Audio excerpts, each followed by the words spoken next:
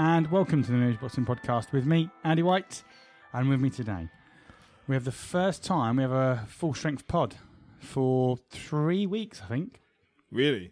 Yeah. A break last week due to extreme bout of intoxication. Yep. Week before that, you had Conan the Destroyer.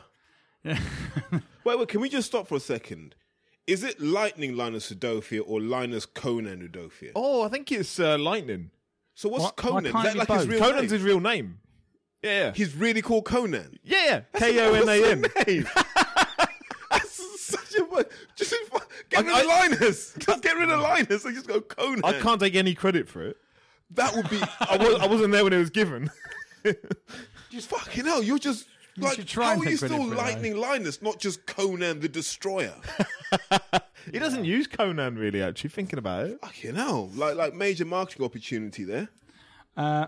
Martin Theobald Yo. and Terry Chappendama. Savoir faire, radiant, conscious clear. So that I'm gets- about to have a monstrous year. You're going to have a monster pod given the mood you're in since you came into the, quotes, studio, end quote. The alleged studio. It's a very hacked studio, isn't it? It's... Yeah, I don't think we've ever... Apparently not a studio for much longer. We're looking for new premises. Any real estate agents that know any high quality studios definitely need a Don't let 48 us track know. mixer. 40. Green room. We've got by without one, but... Yeah, green room. The New Age Boxing Podcast. Access to Callie's dealer. all of the above. Have club music drift in the background. Constant mixing. Where is Calla? He wasn't at the World Boxing Super Series.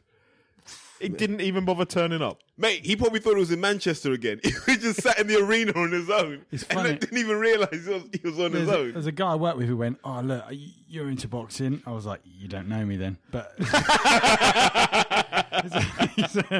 you're into boxing. Look, watch this. This is a video of one of the blokes at the press conference off his nut. I was like, "That's bound to be Calla." And I clicked on this link. It's loading up.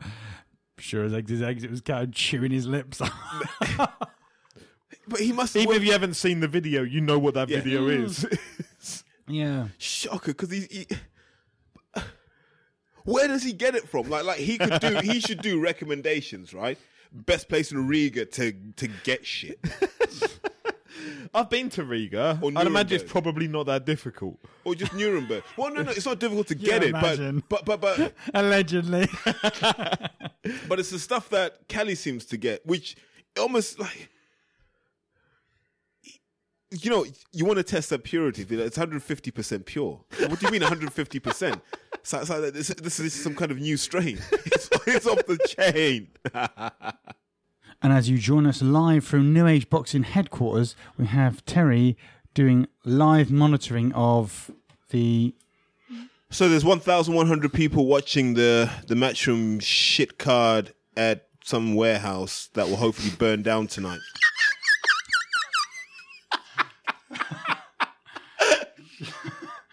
He has such a fucking weird spectrum of value, doesn't he? This is the next gen card out of Manchester. Terry's live streaming on his phone.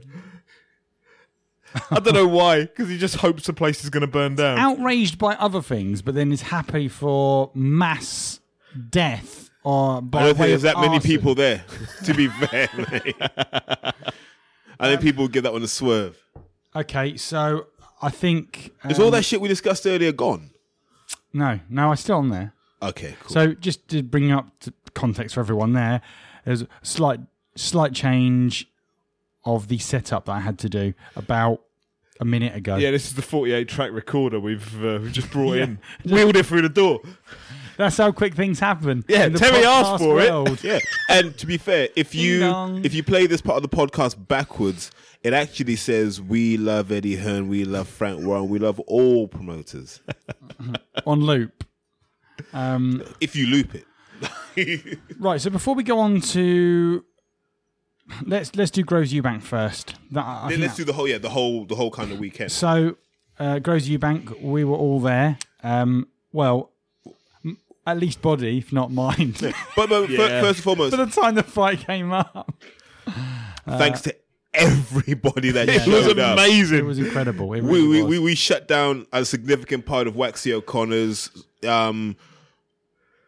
It's a sign of growth, I guess, and it was good to see. You know, there was us, obviously. There was the Fight Talk guys, the Beyond the Ropes guys, who just disregarded the policy of no corporate branding. Didn't give a shit, did they? Just rocked up with the t-shirts. Go on, lads. Yeah, fair play.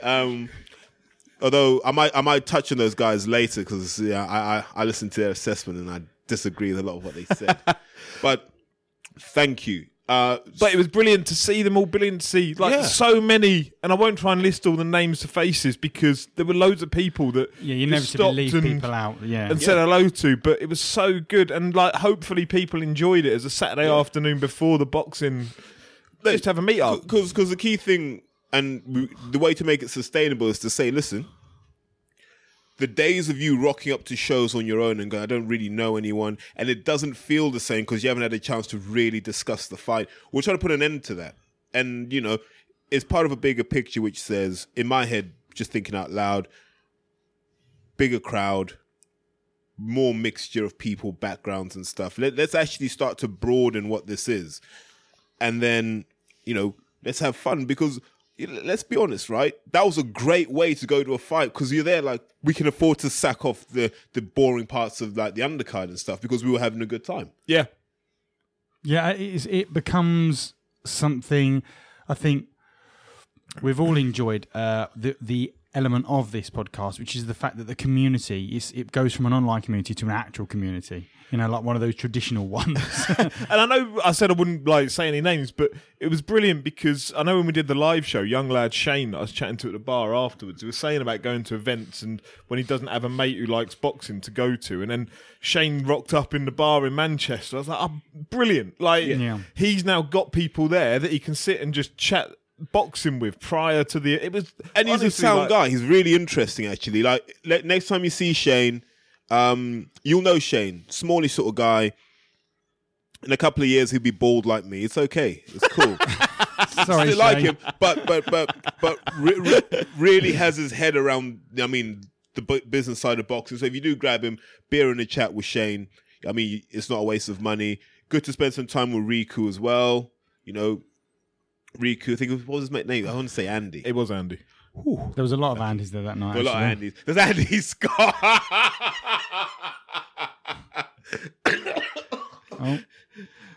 Andy Scott's my new favourite person on Twitter. Because? That scorecard he came out because with. he admitted it. Yeah. Top man. Then absolutely top man. So Andy and his mate had a great chat regarding Groves Eubank.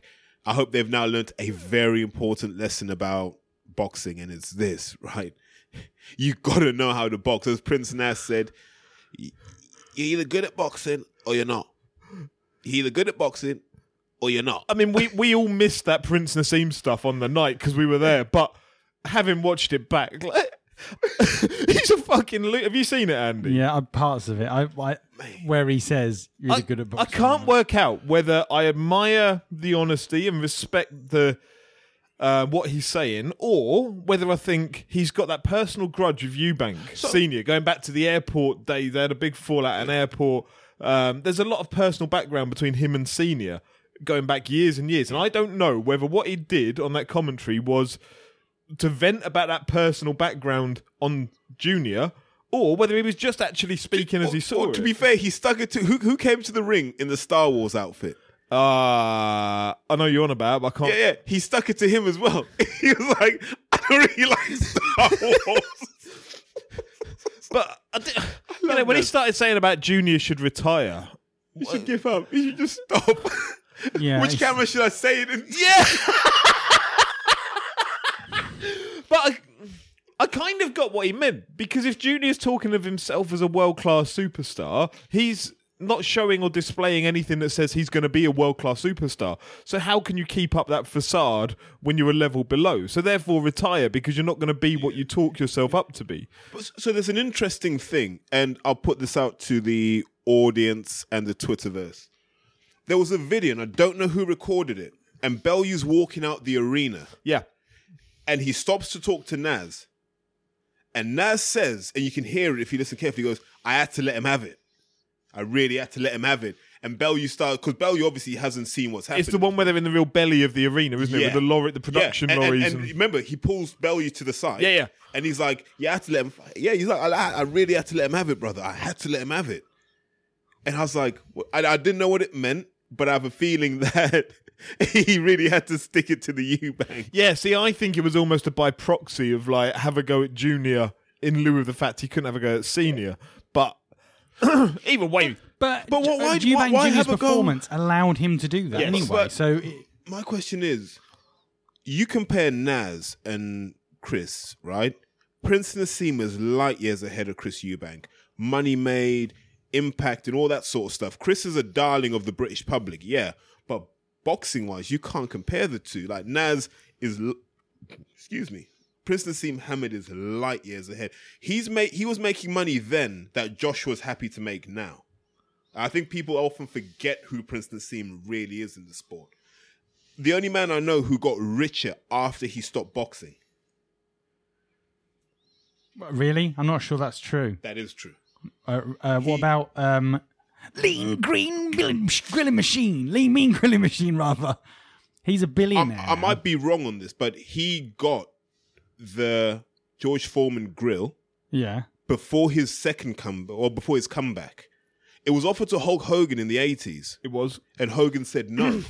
Because Hogan want to go with something else, like a blender. He gets a percentage of every sale, doesn't he? Not anymore.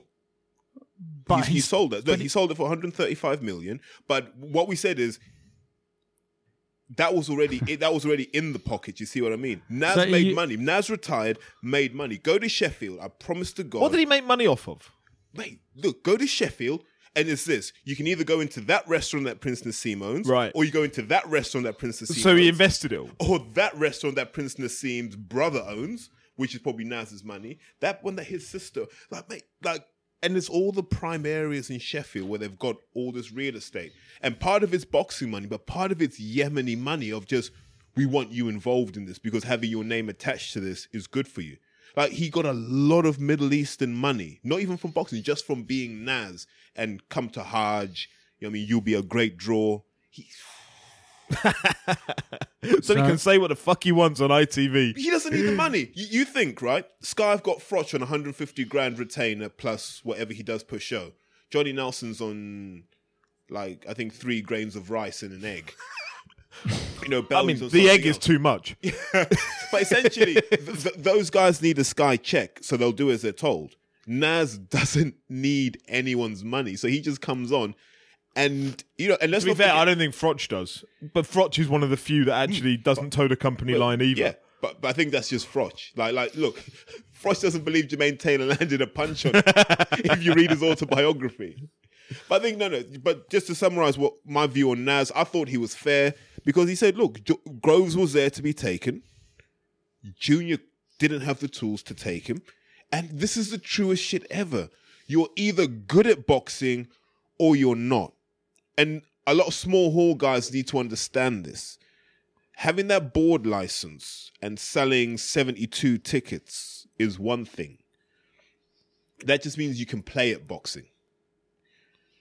When you start to fight people who know what the hell they're doing in the ring, you need to be good. Otherwise, you're either going to get very badly hurt or very badly embarrassed. But what's the subtext to that? What, that you're either good at boxing or you're not? No, to what you're saying about small hall boxers. Well, because a lot of people believe that they're good at boxing because they won a fucking Haringey Box Cup in 2012, right? That's so specific. Well, no, but this is true. Martin, am I wrong? Nope. People will come on, any media outlet, I won the Haringey Box Cup. They don't tell you what class it was, so they don't tell you if it was a novice event or not. They don't tell you how many groups, because normally you can get 60 people wanting to do one weight class. So it's split. So you don't actually know who the best is. It's nice to win, but it just means that you've had to make weight and be good for 3 days of the whole year. What else did you win? What else did you go on to do?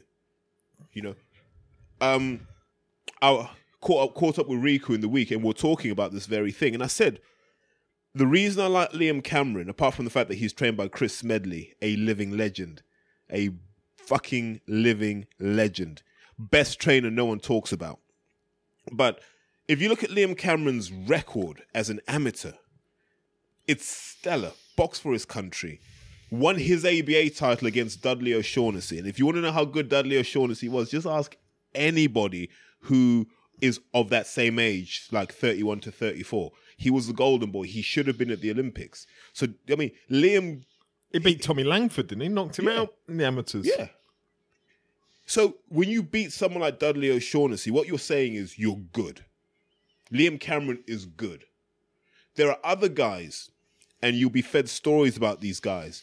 They might have boxed for Finchley and, you know, they claim the little Haringey medal. But you watch them in a York Hall fight, they're toilet. They can't throw a jab, and when they throw their jab, they kind of... It's like those old steam trains where it's like a piston. Yeah? It has to drop, come back around and go again. And you're thinking, you don't know shit about boxing. And then I have to sit there and hear about this trainer in Northwest London and that trainer in West London, how they're fucking geniuses. And I'm like, they're not geniuses. They're frauds. Because they're not teaching people how to box. And that's what Naz means. And I'm speaking as someone who knows Naz, well, I knew him personally when I was at university. He's a real purist about the sport. Like, it doesn't matter if you win or lose. Like he'll say this about Ryan Rhodes. He would say, look, Ryan Rhodes would dominate in this era because no one can really box. But in the days that Ryan Rhodes boxed, there were a lot of guys that could box. And so he came unstuck a few times. So when I say that whole thing of you're either good at boxing or you're not, it's just saying to people, just know if you can actually box or not. And if you can actually execute your skills at a high level. Okay, let's talk fallout from the Groves Eubank fight. Okay, so... Well, we realise Manchester doesn't let you in with trainers. yeah, indeed. Or back in, given you'd been in them in the afternoon. Yeah, that's true. And also, as we later found out, that is no gauge for class of person. Shocker. And none of you guys twigged that guy that was skipping through Waxy O'Connor's going, new age boxing poofters. No. And then Andy ends up chatting to the guy, and I remember this. And Andy's like, are you into boxing? And the guy was like, no, mate, but I like to critique it. And he said it in that way, like he tried to sound really educated and articulate. And he was with his little son. But he was a taller than Scouser. him. I don't know where he was fucking from, but he looked like he was spoiling for a Sounding fight, articulate though. and being a Because Scouser. I've never seen a grown man skipping. But I mean, the fallout is essentially last night, which is the Callum Smith fight. I haven't seen it. I can't comment. But who's he fighting? Nicky Hodgkins. So Jürgen Bremer drops out Monday, Tuesday. He's got a cold. So he can't fight. So they bring in this guy Nicky Hodgkins, and Nicky is meant to be fighting on the undercard anyway against Dmitry Chudinov. And so it turns out, at the start of the World Boxing Super Series, what I believe we were told, and I might be incorrect, is that there is a reserve fighter per weight category. So for the super middles, it was going to be Zach Parker, who boxed on the undercard of Eubank Groves. So as far as I was aware, there is a reserve fighter per weight category. And so when Bremer drops out, Zach Parker's fought the weekend before, but he's now 16 pounds over the super middleweight limit by Tuesday, I think. And so he can't do it safely. So I believe him and his manager Neil Marsh were offered to take the fight against Callum Smith, but he couldn't get back down to the weight by the Saturday, so he couldn't take it. So they brought in this Nicky Hodgkins, who's the reserve for that show. It turns out they do it. So you have somebody who's lined up in case one of the main event can't make it on that show. Why wasn't Chudinov the reserve? Well, I don't understand that. Dmitry Chudinov's a far more established super middleweight that we're aware of. I have a feeling Gallagher just said no. I think they probably offered Chudinov first, and Gallagher probably said, hell fucking no. That guy's fought at world level. No. I want that guy there that's done a bit of box fit and a bit of kickboxing. I want him. So this geezer, Nicky Holzgen's a former world champion kickboxer. Now, not to disregard anybody's kickboxing CVs, but every kickboxer I've ever spoken to who's done it to a good level is a world champion. Like, it's more broken up than boxing. If you think, like, every single kickboxer that I'm aware of who's become a boxer has been a world champion kickboxer. Someone correct me if I'm wrong. But they all are. Like Ronnie Clark, who was fighting last night on the Warren card, he was a world champion kickboxer. Congratulations, you're a world champion. I haven't even had my first lesson yet. That's the beauty of kickboxing. The only guy I can think of where it was reasonably authentic was Carl Thompson. So Carl Thompson boxed as Carl, but as a kickboxer, I think it was Adrian Thompson. And so he fought at a really high level as a kickboxer. Like, well, you know where you go, you're a world champion, but he was having fights against other supposed greats. Right. Goes into boxing, and from there, we know what he did. We know what he did to Eubank. You know what I mean? Tough man. We know what he did to David Hay. Yeah. So sometimes it's authentic. I think Pele Reid is of that category. Is it Pele Reid who kicked Klitschko in the face, well, Vitaly, and knocked him the fuck out? Yeah, see, I don't know enough about kickboxing, but I mean, people say, well, George Groves was a kickboxer, Klitschko was a kickboxer. As a kid, like this geezer's a kickboxer into his adult years and took up boxing at mid-30s, I think it was, early 30s. And so Callum Smith's fighting a guy who's 13-0, who's been boxing for 3-4 years, maybe, something like that. And he's gone to points with him. And like, this guy's taken the fight at a few days' notice. Now, granted, he's already in fighting shape because he's going to be on the undercard anyway, but it's really hard. Somebody asked me earlier if I've seen the Callum Smith fight. I'm not going back to watch a Callum Smith fight. Fuck me. I've got better things to do with 50 minutes of my life than watch 12 rounds of Callum Unless Smith. Gallagher's singing Roll Over Beethoven, I don't want anything to do with it. But yeah, so I can't talk about the Callum Smith fight because I haven't seen it. But realistically, does anyone give him a chance against George Groves in a final? You know, my instincts are like, that final might not happen the way we're seeing it right now. There's no logic behind it. You just get that spidey sense where you're thinking, fucking Ali trophy, do you really need it? It's not like Groves is short of options if he decides to fight in the summer. And I know he's done his shoulder off of that fight, and they were meant to give us news this week, and they haven't given us news this week. So I don't quite understand what's going to go on with it. But I'm not even sure George Groves would need both shoulders to win that fight. I think he'd be all right with one.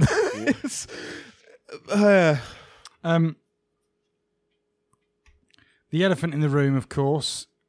Where does Chris Eubank Jr. go from here? Or maybe it isn't an elephant. I mean, it's entirely up to you to decide. Shane asks, where does Chris Eubank Jr. go from here?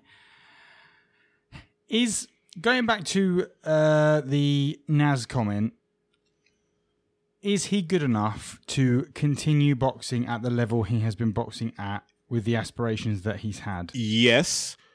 I think. What does he need to do? So I think it's worth noting we didn't really discuss the fight as a contest. It wasn't a shutout, and I know people have wanted to portray it as a shutout, but it was more of a really damn good boxer teaching a lesser talented, lesser experienced fighter why it's important to work on your fundamentals. George did nothing other than, actually, it was interesting, there were parallels the same night. So if you look at the Danny Garcia-Brandon Rios fight, there were so many parallels with that because all Garcia had to do against someone like Rios, who's quite basic, was concede ground when Rios wanted to engage and counter, just working off the counters, throwing 2 and 3 punch combinations, and you knew you were going to score every time. And that's what George did. If you look at the first half of the fight, all George did is make sure he finished with a left-hand shot. Why? Because it meant Eubank couldn't counter with the right, which is what he likes to do. And Chris couldn't figure this out in his head. And because he doesn't listen to his corner, there was no input. But also, just to touch on that corner, that's a pretty high-powered corner. Sanagar. You've got Chris Sanagar, who, you know what? Because like, if you put it head-to-head with George's corner, I'd put Sanagar and Jimmy Tibbs in that same bracket of really wily, seasoned veterans. I didn't understand what Sanagar was doing there because he was there as cutsman. And he did a pretty terrible job as cutsman. Like, you can't beat around the bush on that, because that cut, by the time he'd walked out again, it just opened up and he was pouring down at it.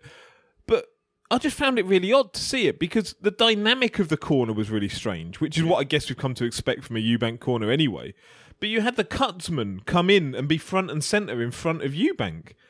You're used to seeing a cutsman like leaning through the ropes and just patching up where he can. So whether he was there to give advice as well, I think an experienced cutman can, because they've done it from every angle. I don't think Sanagar's really a cutsman. But then why'd you have him? The biggest fight of your career, and you've got someone who's not really a cutsman. Why'd you have Senior in the fucking... You know what I mean? Yeah. Like you know, once you've got Senior in there, life. You could just have Roger Rabbit. Do you know what I mean? Do you remember his first fight against Billy Joe? After the first round, we were like, fucking hell, Billy Joe's sort of like... I remember the ran that second round. fight against Billy Joe And, was better. sorry. Well, Cash. All right, fine, whatever. So, but he stood there, Junior, Eubank Senior stood there, facing out towards Billy Joe's corner with his chest puffed out, not doing anything, but standing there and grandstanding. Just having a good old pose. You're like, aren't you going to tell your son to do something? And he just went out there and he ended up But losing Senior again. knew. There's no point me wasting my breath for the next minute, because he won't fucking listen to me anyway. So I might as well just grandstand. Just a side note, can a cutsman use like super glue or anything like that? Are they allowed No. to use... No, it's what- Vaseline. Is that it? Vaseline and some adrenaline strips you're allowed. So the adrenaline takes the blood away from the site. What the Vaseline does is it seals it up. There's been a campaign to have super glue involved, but you know what British boxing's like. Well, mate, yeah, you want to do all the super glue malarkey. I use super glue to, stick things together, but not skin though, mate. Like, what you on about, mate? You know what I mean? Come on, mate, yeah? So we ain't gonna do heaven none of forbid that. super glue is used. Just what it bloody was invented Vaseline, for. mate. You know what I mean? I still use Vaseline to moisturise, mate. You know what I mean? Been using it since the bloody war. How old is this Cutsman? Same age as the rest of them. No, but it's true though. Right. There's the thing about being a cutsman, and they don't touch. It takes years to be a really good cutsman. That's why every fight, your cutsman's a really old guy, because they've got these little tricks. Like they'll True. know. They'll know if you got a cut on the eyebrow. They'll understand how it bleeds and so forth. Where it bleeds. Yeah. If you've got a cut over here, they'll know. They've seen so many different cuts that you want someone who's not going to be like, I haven't had one of these before, mate. That's the worst thing you can have in boxing. It's like, what's this all about? Which is why I don't understand why Sanagar was there. Like, again, the biggest fight of your career, and that cut, no doubt at all. I'm not saying it changed the shape of the fight or changed the result of the fight, but it changed, no doubt, how Eubank fought, because he was saying, and whether it's true or not, that he couldn't see properly out of that eye. You can probably believe that because it was swollen up, it was bleeding into the eye. You can probably believe that. So no doubt it was detrimental to the outcome of the fight.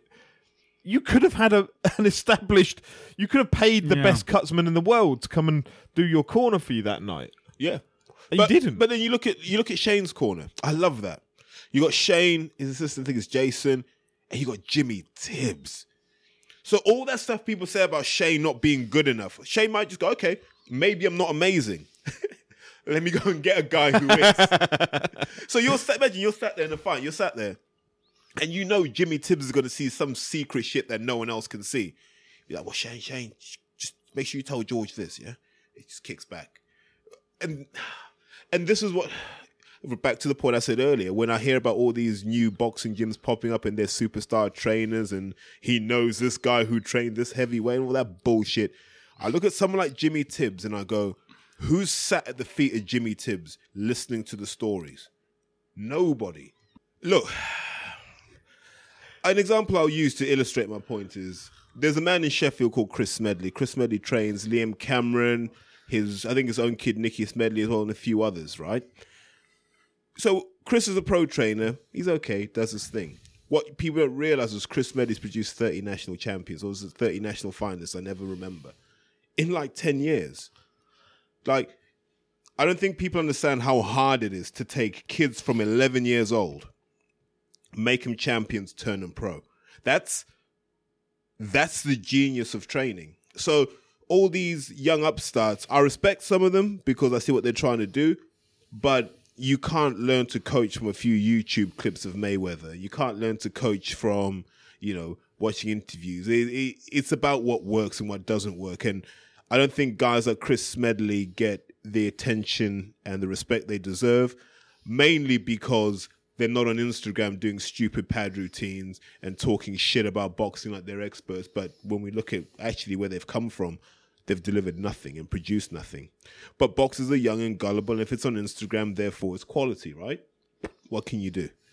And Eubank Jr. is probably at the vanguard of the Instagram bullshit. And I actually think Instagram, Twitter, Facebook have become this double-edged sword for boxing. It's increased the profile of boxing, and it's enabled boxers that do it right. Take Linus as an example. Take Umar Sadiq as an example. Who else do I think does it really well? David Haye does it well. I know we give him shit. But these are all guys that get it right because it's a marketing tool. When I see young boxers putting up videos of them doing pad drills and hitting the bag, and then you see the videos of their fights and it's shit, then I'm like, well, cause and effect, my friend. Cause and effect. So, be that as it may, Eubank Jr. may well be an Instagram boxer, but where does he legitimately go from here? Is there ever going to be a time that he's going to be what he wants to be, which is a world champion?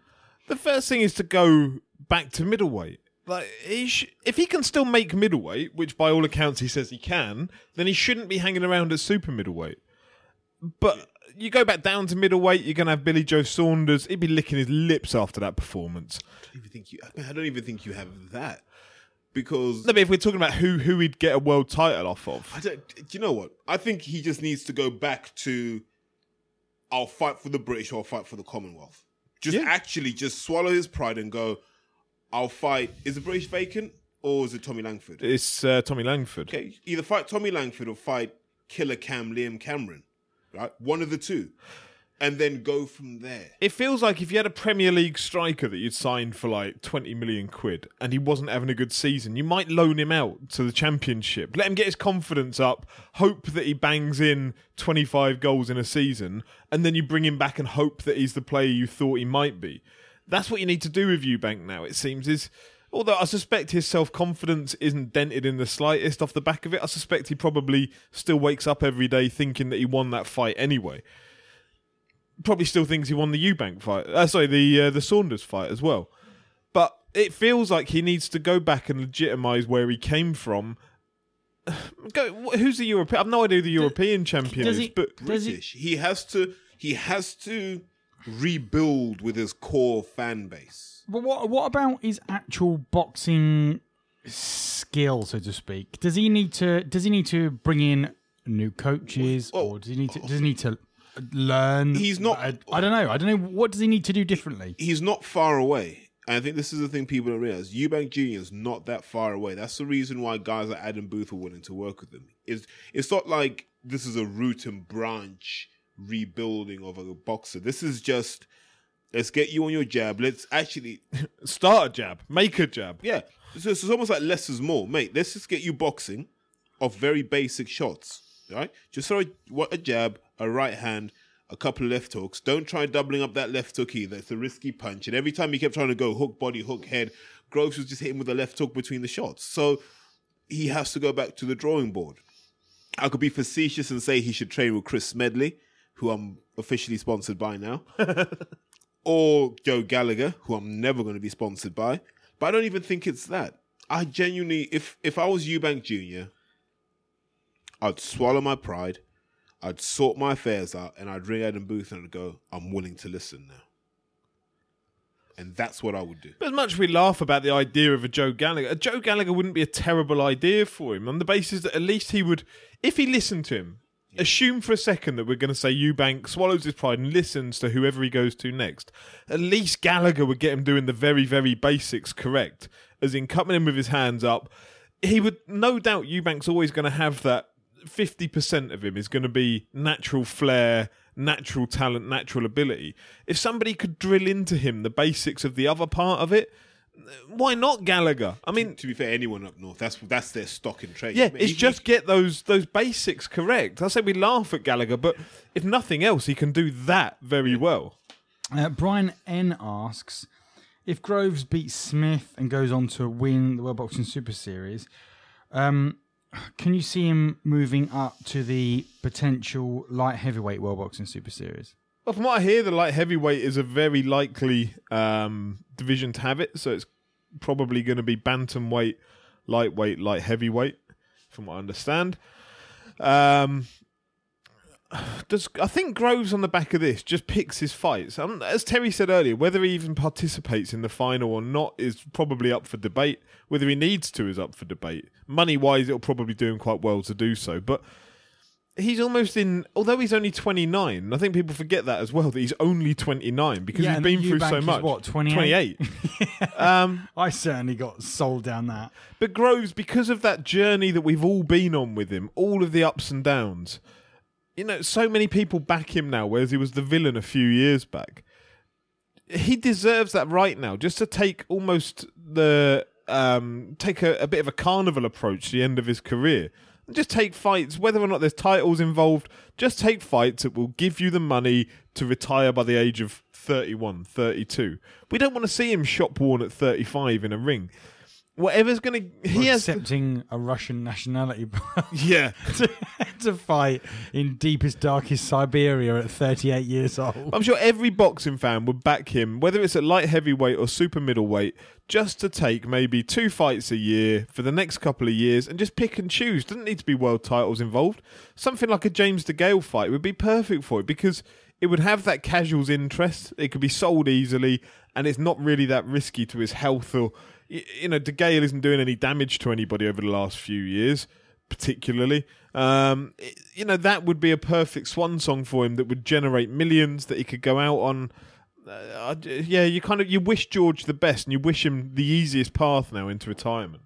Wait, is there any fights that you would actually like to see him in as a fan rather than from a human perspective? I don't want to see him go to light heavyweight. If he's got to 29 and he can make it to super middleweight, then I don't see why he now should be going to light heavyweight, unless his body really is struggling to make, 168 pounds a super middle. I don't want to see him go up there because there's quite a lot of dangerous fights up at light heavyweight. Does anyone really need to see George go and take those? I wouldn't personally be that comfortable with it. Is it not an option for him to go on and try and unify the division? Possibly, but I mean... This is where the flaw of this World Boxing Super Series has come in. And, we've all praised it to the high hills. But I think it's only right that we criticise it as well. In that this kickboxer that came in against Callum Smith, he was only replacing Jürgen Bremer, a man who hadn't fought a super middleweight in however long, was brought in probably as a favour towards the Sauerlands in some way. He was never one of the best 8 super middleweights in the world, not when they announced this tournament. And so... You've ended up with a guy who probably shouldn't have been in it, replaced by a guy who should never be in it by rights. And you've got 3 world champions. You've got Ramirez, you've got Benavidez. I can't remember the other one. Truax, sorry, yeah, of course. Sat at home kind of watching it. Therefore, it kind of highlights to me some of the deficiencies of this tournament. It's actually fairly weak. So should George Groves come out of it and then go and start unifying? There's no money in it. There's no money in a Caleb Truax fight. There's no money in a Ramirez or a Benavidez fight particularly. That's what I say. It's almost like he should be in that carnival period of his career now, whereby he just takes money fights. Okay, let's move on to the Warren card then. Zelfa Barrett versus Ronnie Clark. What can you tell me about that? I blame Martin for this. Right, go back. Fight happening. Go back to, I think it might be in October, November time. When we praised Zelfa Barrett. No. So Martin said, "I'm tired of watching Zelfa Barrett get to 19-0 fighting nobody. I want him to step up."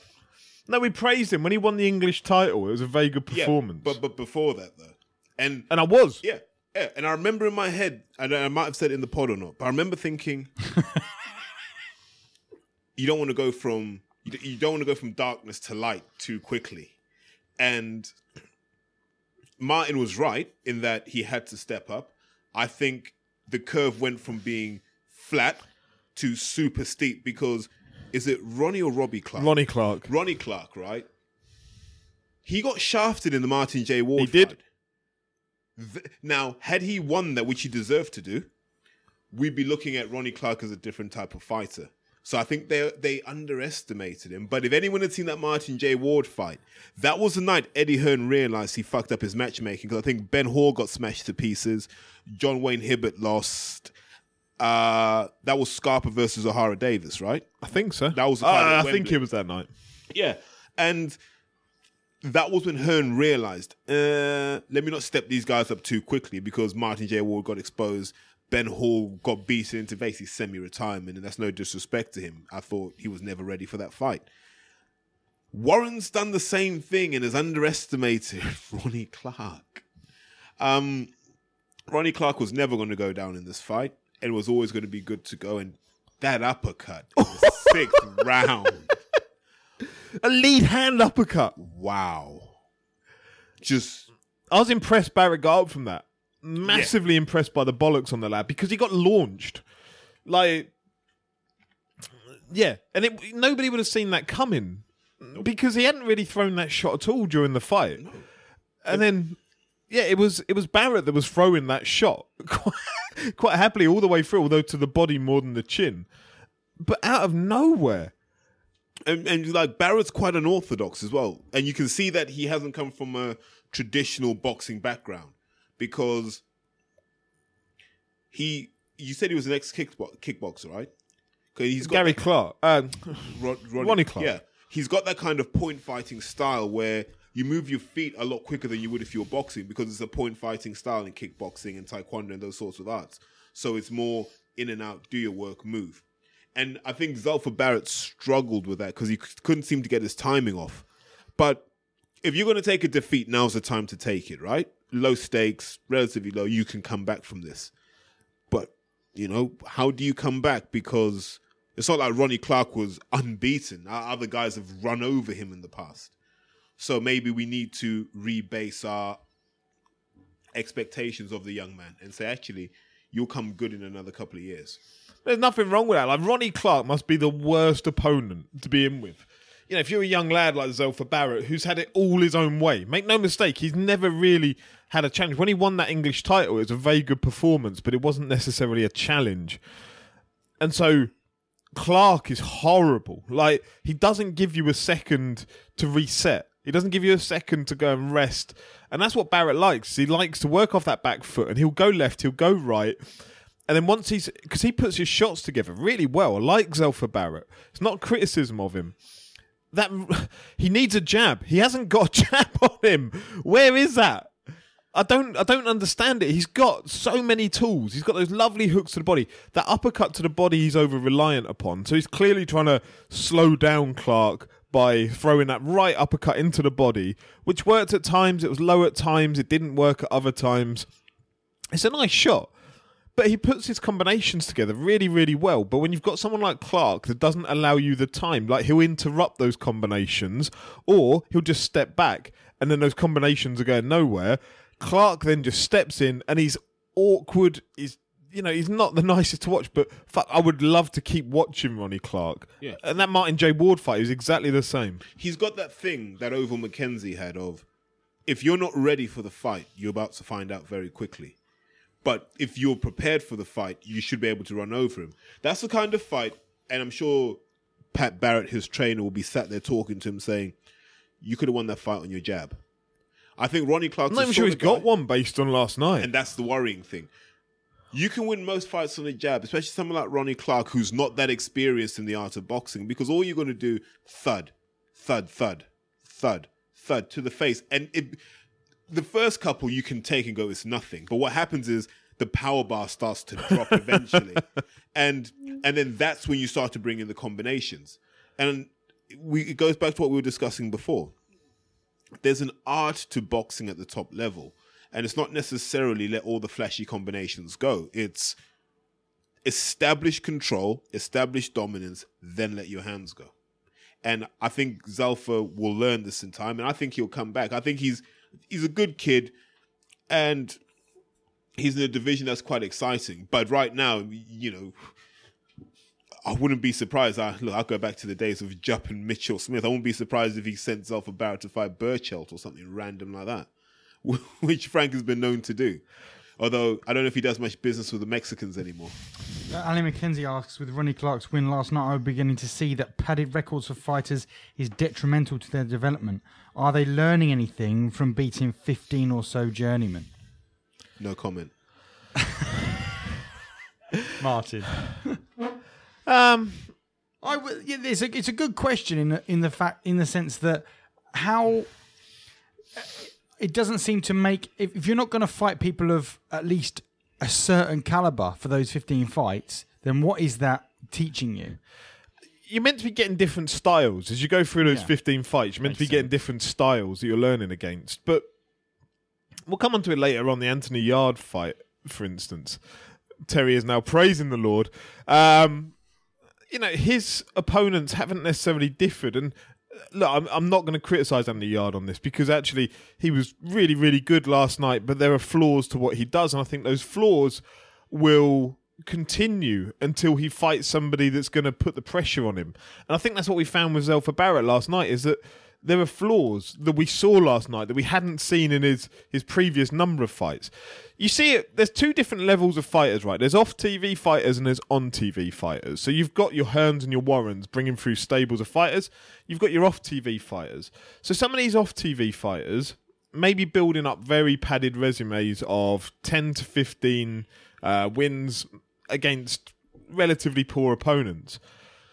They're there when they get to, say, between 10 and 15 and 0, they're looking for opportunities to get onto a TV card in the away corner. That's basically what they're doing, is like, at that point, you'll take a punt with them. If you've got a fighter who's 12, 13, 14 and 0, you're waiting for the phone call from Hearn, from Warren to say, go on, we'll have him. And we'll put him in against one of our blue chip prospects, one of our Olympians or whatever. And then, Sky can show you somebody, an Olympian A versus small hall fighter with 13 wins. And it looks impressive when they bring up the stats across the screen, especially if the Olympian goes and stops this lad who's had 13 and 0. So you're breeding up this entire small hall ecosystem, as Terry would call it, I guess, of people that are padding resumes with the hope of getting the big shot. There are others, don't get me wrong, that are taking more challenging fights in the small halls, but there are some that's clearly the aim for.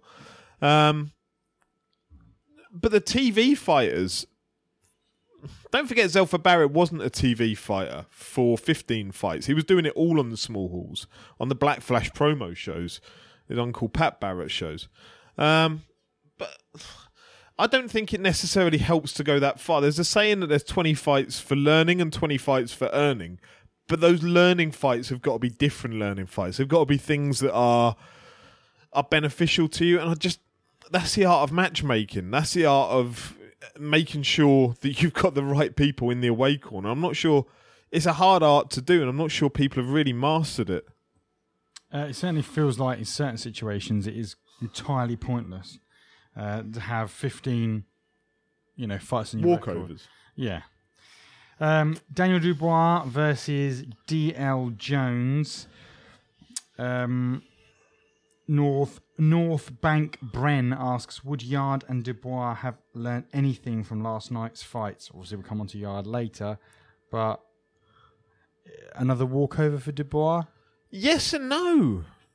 Yes and no, because as much as we're criticising people for taking these fights where we know they're going to win, and we knew Jabal was going to win that, D.L. Jones isn't particularly good, but D.L. Jones offered something that no other Dubois opponent has offered. And that was the ability to shut down the space and not let Dubois use that phenomenal natural size to his advantage and that natural power. D.L. Jones just walked in, and I said to my wife as we were watching it, it's like he's got his gloves glued to his ears. He would just crouch really low and walk, like almost bum rush him straight into the space every time, so that Dubois didn't have the opportunity to just unload bombs onto him as he was coming in. He was in so quickly. It was a horrible fight to watch. Horrible. But Dubois, I think, will have learned something from that last night. And I'm sure his corner probably weren't happy with the first 2 rounds because he wasn't able to create any space whatsoever. And Jones just kept rushing in. and there was a lot of holding going on. At one point, Dubois smacks him around the back of the head on a break, which I think was just a sign of frustration. But it was testament to the fact that Dubois is a young man who's learning the sport, and he didn't know how to deal with somebody whose game plan was solely to ruin the natural attributes that he had, not to let him use those massive arms, that massive power. And D.L. Jones, of course, it caught up with him eventually. Was it round 4, I think, Terry? 3? Where it just... there's only so many times you can make those rushes, and he was caught on the ropes. He got caught with an uppercut, huge uppercut. His corner to me maybe could have stopped it. The ref could have stopped it 20 seconds before they did stop him taking a few more shots. But I actually think that fight was okay. I don't have an issue with it because Dubois is so young. He's so inexperienced. He's got all the natural attributes. There'll be question marks now about the skill set to go with it. I saw something online about him being overrated. Terry, what do you reckon? David Allen. I'm going by his Twitter name for a sec. So that he reckoned that's it. That's what I'm referring to. He reckoned Dubois is the most overrated talent in the country. This isn't technically a question, so it is for Martin. So I'm not Dave Allen's favourite podcaster. What's that in this scene? Presumably, David Allen's favourite podcaster is probably himself. Given you'll be surprised. I love Martin, Terry. I can't lie to you, mate. I love Martin. I love him. I love him. No, I'm joking. Look, here's my take on Daniel Dubois. Yeah. You go back, what, a year and a half now? And I'm saying that I think the kid's special. But I'm saying the kid is special, right?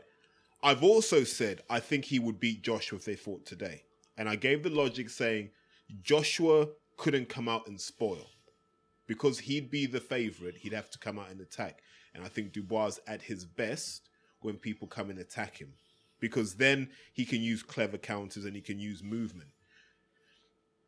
I kind of know Dave Jones. He's kind of out of that sort of sheppy, Sittingbourne rumble. Ray Askew at Invicta. Yeah, so it's all part of that sort of crowd. Let's not forget the guy was in the army for a few years as well. So I always say that toughens you up. So you're not likely to fall over at the first punch.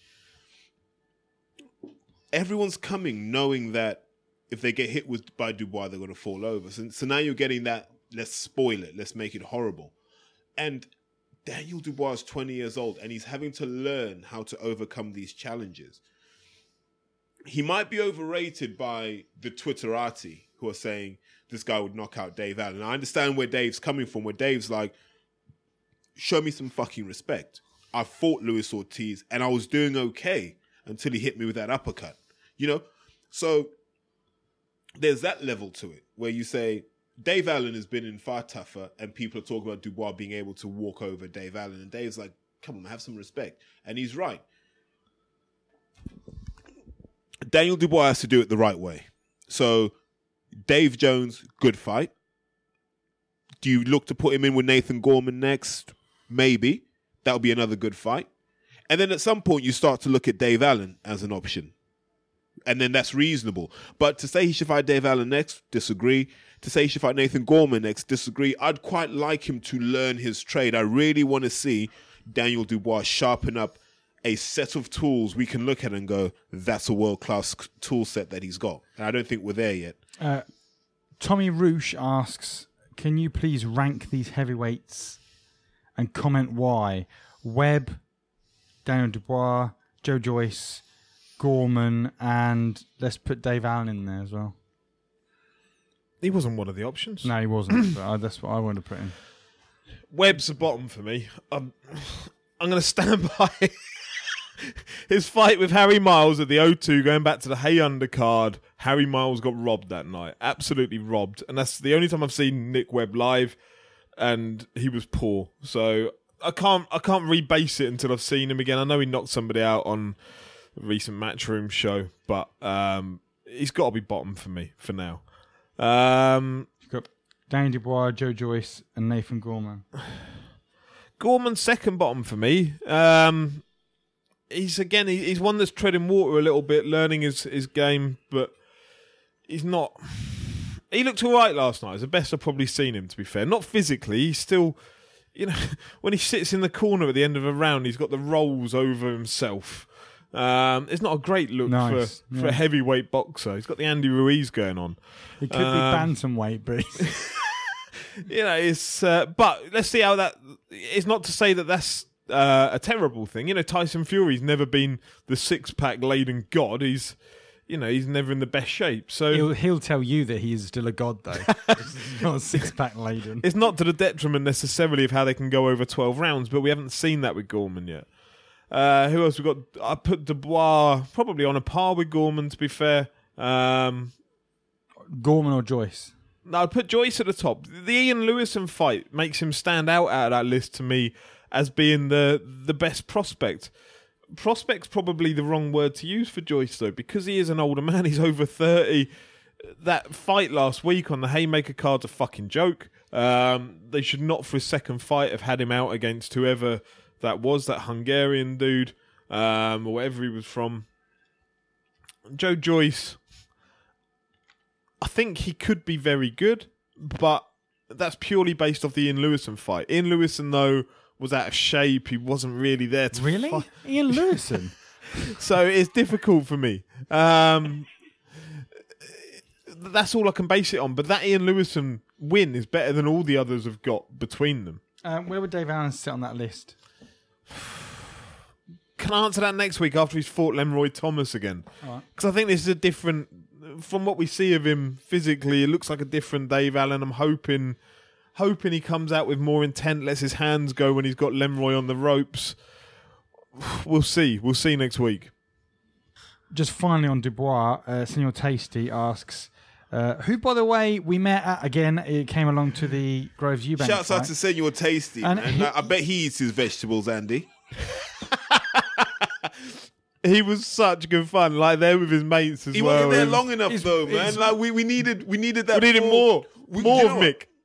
Like we actually need like a Senor Tasty hour, right? Where he just sits at a table and we just ask him questions. Well, like a speed dating thing. Like we can each dip in and out for like 3 minutes each. No. Almost like question time. I went to the wrong speed dating.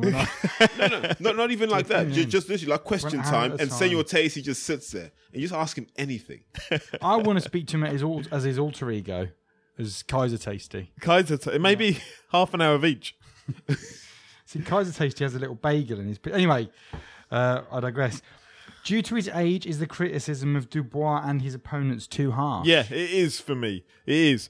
But the problem is, this is where the overselling from Frank Warren comes into effect. That every time Warren talks about Dubois, he's talking about a Ferrari that he's going to sell you. When you turn up to buy it, it's a Mini Metro. No, but it's going to be a Ferrari.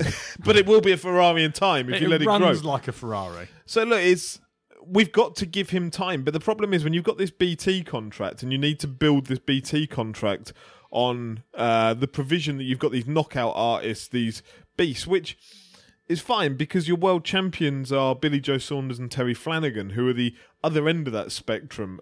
They're not people that are knocking you out. They're not exciting, particularly to the average fan who's tuned in on a Saturday night. You need these two to be the antithesis of that. You need these two to be the ones that people will tune in to watch people bowl over within 5 rounds. You need your Yard and your Dubois to do that. So it is overly harsh for me for people to be that critical of him when he's so early on in his career and when he's so young. But you've always got to temper that with the fact that where do these expectations come from as fans? Who are we getting these expectations from? Just before I go and move on to the Anthony Yard fight, how's your elbow? Yeah, it's all right. It's all right. Martin smashed up his elbow. Actually, he got away really lightly. Yeah. Martin was shuffling out of the stands and walking down the steps when we were at the fight. And what I saw him do was shuffle across, but then slip down 2 steps. He then fell to his left, and some people helped him, held him up. And then I kid you not, at one stage he was horizontal as he then tried to walk forwards, totally trolleyed, but also then without any balance tried to walk down the concrete stairs and flew down about 6 rows, right? I'm made of metal. I never seen you. I swear to God, I just saw you tip forward. Then the people in front of me blocked my view until then I just saw you horizontal, like 3 feet lower, and then you just disappear into the abyss, right?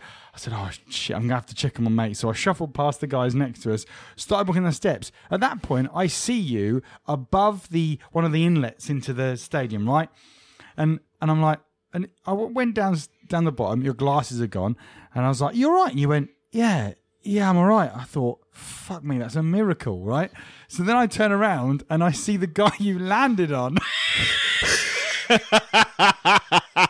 Guy looks like someone just thrown a fridge freezer in the back of his head.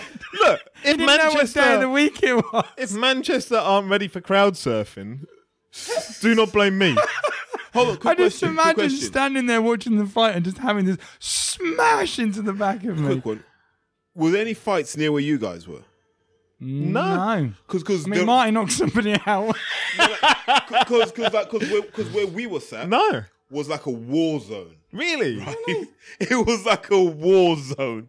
So you're sat there and you're watching the fight, and then it just kicks off, like literally all along, like in the floor seats. It just kicks off, and you're watching. Basically, these guys have just said we're having it out with the fucking security, and they've just steamed in. There clearly weren't enough security, so I think every guard from everywhere had to come down as reinforcements, and they held the fort till the end of the fight. And I remember this. I was talking to Mikel Lawal, who was the other side from us. Just for the record, the Saudis could have given those guys better tickets considering he bloody fought in the fight. Do you know what I mean? So it's a bit disrespectful to have him way back on the floor seats. But it kicks off again, like properly goes off. And there's the point where this guy's wrestling with 2 of the security guys. There's a guy with the camera, and this guy stops, poses for a picture. As God is my judge. He poses. Hey! The flash goes off, and they carry on. That's going to be a brilliant photo somewhere. That was absolutely brilliant. And but there seemed to be this weird climate in that corner where they were just like, we're just going to have it out with these guys. I don't care. We're having it out at some point. So these guys weren't leaving. So you know when everyone was leaving to go out, these guys weren't leaving. They were staying. Go, no. We're having it out. Really? That's what you think? Once the cameras were all away, it went off again. Mate, I have no idea what happened. I was just like, that's we're really getting weird. out. We're getting out. Yeah. You don't need to see that. Nope. Between Wilder and Eubank, do you think their swings can generate enough wind energy to power the UK for a day? Asks Mo Hassan. I'd treat that more of a rhetorical question, Mo. And now let's move on to the Anthony Yard fight. Anthony Yard versus, here we go, this is my speciality. Here we go. Tony Avalant. That'll do. Oh, okay. That's all right. So basically, God won again. just to simplify, God won again. Easily. No. People won't see this as a step-up fight for Anthony Yard because they'll look at Avalant's record. Well, he's God. It's not much of a step up. He can have. God's dad. That's where we are now. That's where this has got to now. You can't give someone a label like that and then start bemoaning that he can't have a step-up fight. Oh, shit. No, so Avalant was interesting because he was clearly there to defend and disrupt is how I describe that style. So I'm going to get off what shots I can, but deep down I know why I'm here, so I'm going to make sure I don't get taken out. And Avalant, a lot taller than Yard, seemed to have longer arms than Anthony Yard, and I think we started to see those little points where we're like, ooh, I think someone like Sullivan Barrera might have a field day here. That was the first time you've watched Anthony Yard and gone, okay. Okay. And I'm sure guys like Craig, Josh, Andre Sterling, all those sort of like Anthony Yard's peers in the British light heavyweight scene are all looking at it going, there are things there. There's little crumbs we can take and we can build on. Because Avalanche was able to land that right hand a lot more often than he should have. The only defense I'll give Anthony Yard was he was always moving away from the punch. So I don't think he ever really got caught flush. But there were some signs that worried me. I think he was over-reliant on that kind of leaping left hook. Yep. Where a jab would have been more appropriate. And it goes back to what I say about Zelfa Barrett. Sometimes you've got to bed down your fundamentals in the first quarter of a fight and then let the flashy stuff go. Because if you let the flashy stuff go when the guy's still relatively alert and with it, what ends up happening? You miss and you don't look very good. But I think over time what happens, as we've said before, the resistance wears down because there were some horrible body shots going in there. And let's give Anthony Yard credit for his body work, because that has to be some of the best body work you're seeing in Britain that's not a McGuigan fighter at the moment. It was just nasty. Just that first knockdown where he just put that, that wasn't even knuckle. That was just glove. Like the glove just went in there and the liver just said, no. I loved it. The commentator went, "Oh, you just don't get up from those. 7, 8, 9, box on." And then he goes down again. He's like, "Oh, that's it. You can't get up again." How was he doing? 6, It was Barry 7, Jones, wasn't it? 8, box on. You should have learned your lesson the He's getting first up time. quicker, if anything. But it was good because you saw at that point Anthony Yard realised where the weak point was, and he was quite clever in how he distracted before going down to the body again. So sometimes he'd go for the right hook to the body instead, and then when you're thinking about getting that right hook to the body, the left would come. There was some. He did a lot of good in that fight, but he looked mortal, and I think that's the way to describe it. He looked mortal in that fight, and you thought to yourself, actually, you can see him tussling with some of these guys who are on their way up as well. I enjoyed the fight. I thought the fight was good. It showed a lot of good stuff. It's good to see, because bear in mind, like he didn't have much of an amateur background. I think it was 12 fights, 11 by stoppage was his record. And to see where he is after 15 fights, it's reasonable. I know people say, "Oh, he needs to step up. Why? Look at who's got the fucking belts in his division. Why does he need to step up? I wouldn't want to. I wouldn't want to be that guy who could get picked by any one of those champions right now. Let's be brutally honest, right? No one in Britain right now wants to get that call that says, "Do you fancy Kovalev? Do you fancy Beterbiev? Do you fancy Bivol? I think the super belt's vacant. Do you fancy Stevenson?" You don't want that call. Do you know what I mean? You want to wait for those guys to go off and do whatever they want to do, and then maybe kind of come in and go, "Can I get Thomas Oosthuizen, please?" That's really what you want. So I don't expect Anthony Yard to be chasing belts now, but I do think he needs a couple more fights against guys that aren't going to fall over, and then let's see where we are. I'm done talking about the British title scene. I'm just fucking bullshit from top to bottom. It's an absolute joke. When you see who Hosea Burton's fighting now and the British board were mandating that as a fight, it just lets you know that this game isn't all it's cracked up to be. And I'm not going to take any shots at Frank Buglioni anymore, because Frank's just living his life. That's how I'm going to describe it now. Frank's just living his life, and I can't knock a man for doing that. I'll introduce you to Terry from about 3 months ago, and he will give you a fight on that. But I think they were watching it. For a start, they build him as being 6 foot. I'm not convinced he's 6 foot. Yard, like I've walked past Yard a few times, and he comes up to like my shoulder, and I'm 6'5", apparently. I'm 6'1". He comes up between my shoulder, probably around my ear level. I'm not convinced he's 6 foot, but that's by the by. The things that concern me watching him, because don't get me wrong, like as much as me and Terry talk about Frank Buglioni, Anthony Yard and that, I want to see Anthony Yard do phenomenally. I would love to see him become this light heavyweight monster that goes on and does everything, because he's a British boxer, and if he can do that, we'd all back him 100%. So there is nothing in this that is like Frank versus Anthony. It's not about that.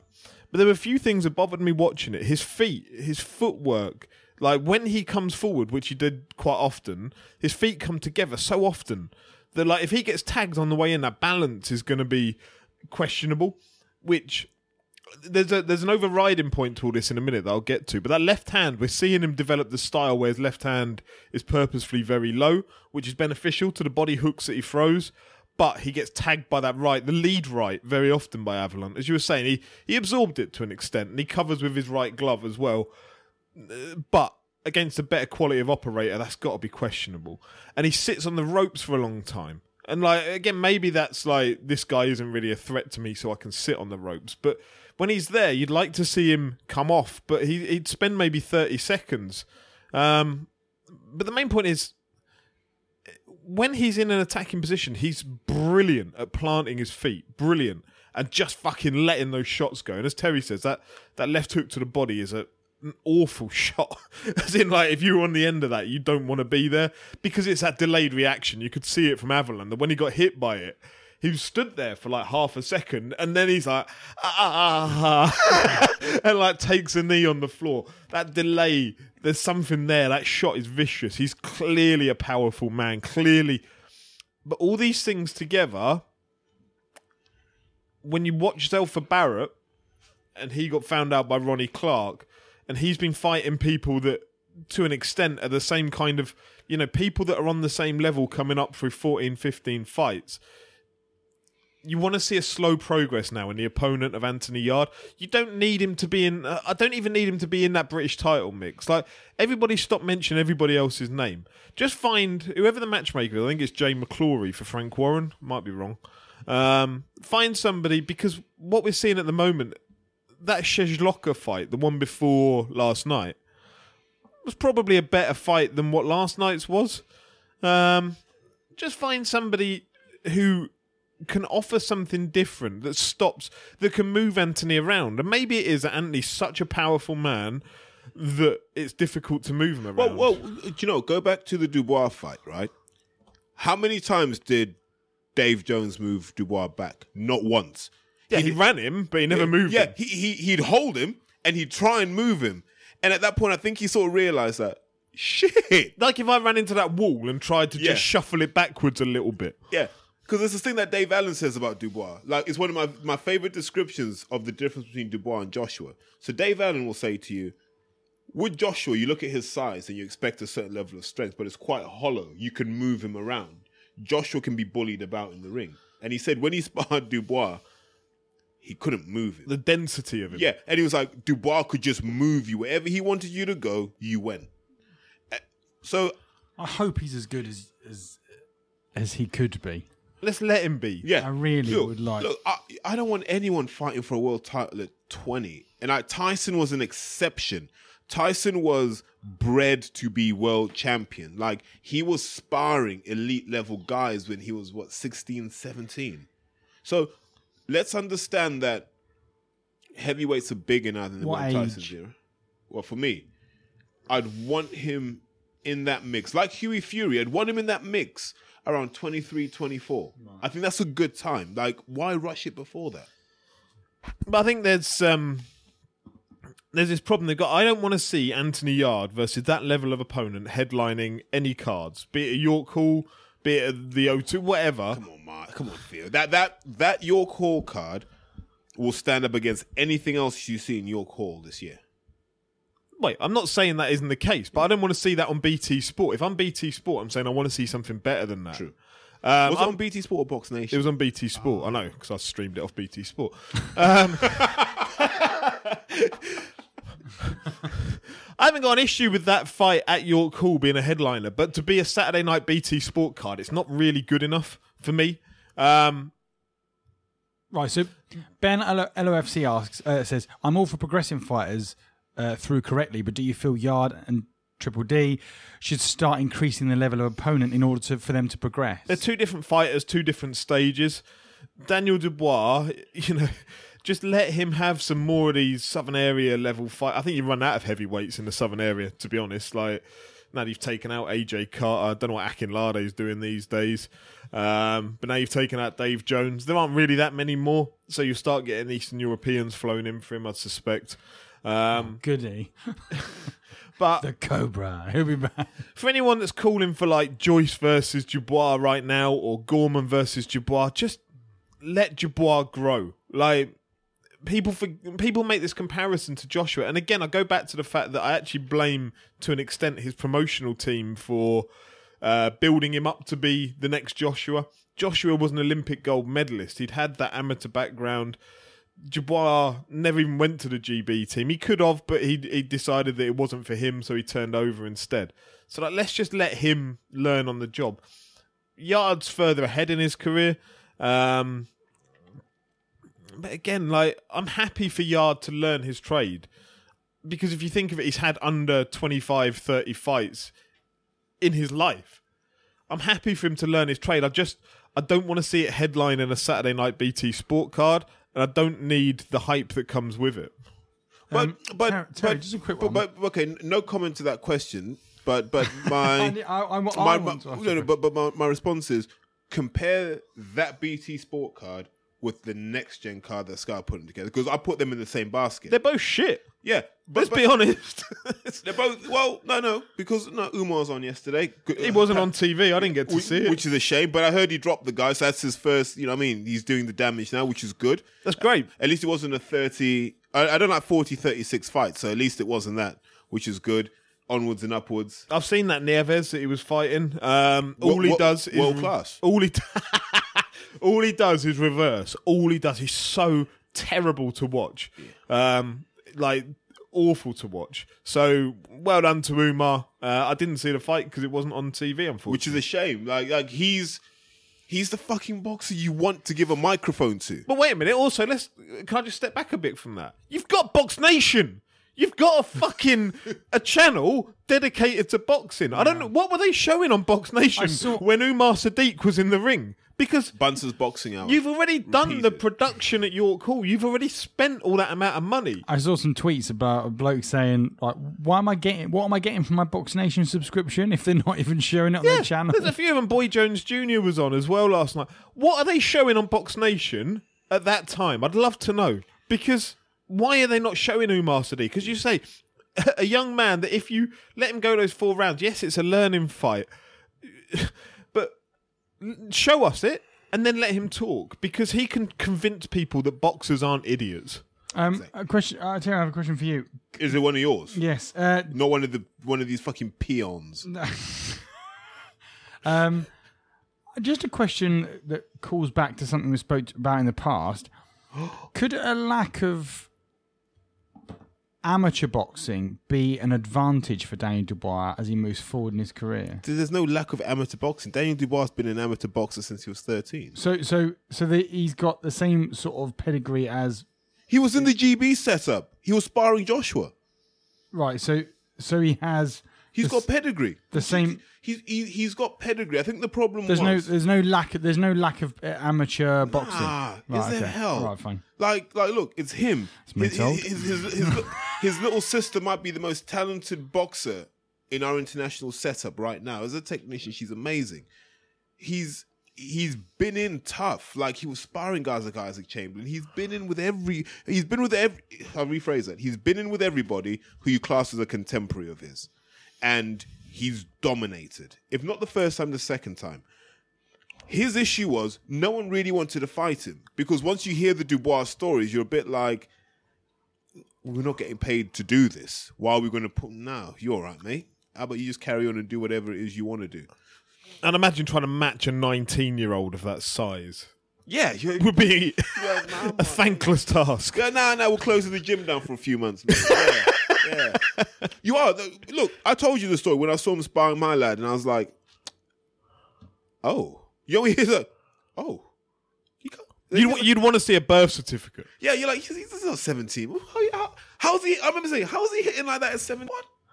And then I was like, I'm kidnapping him. He's not going anywhere.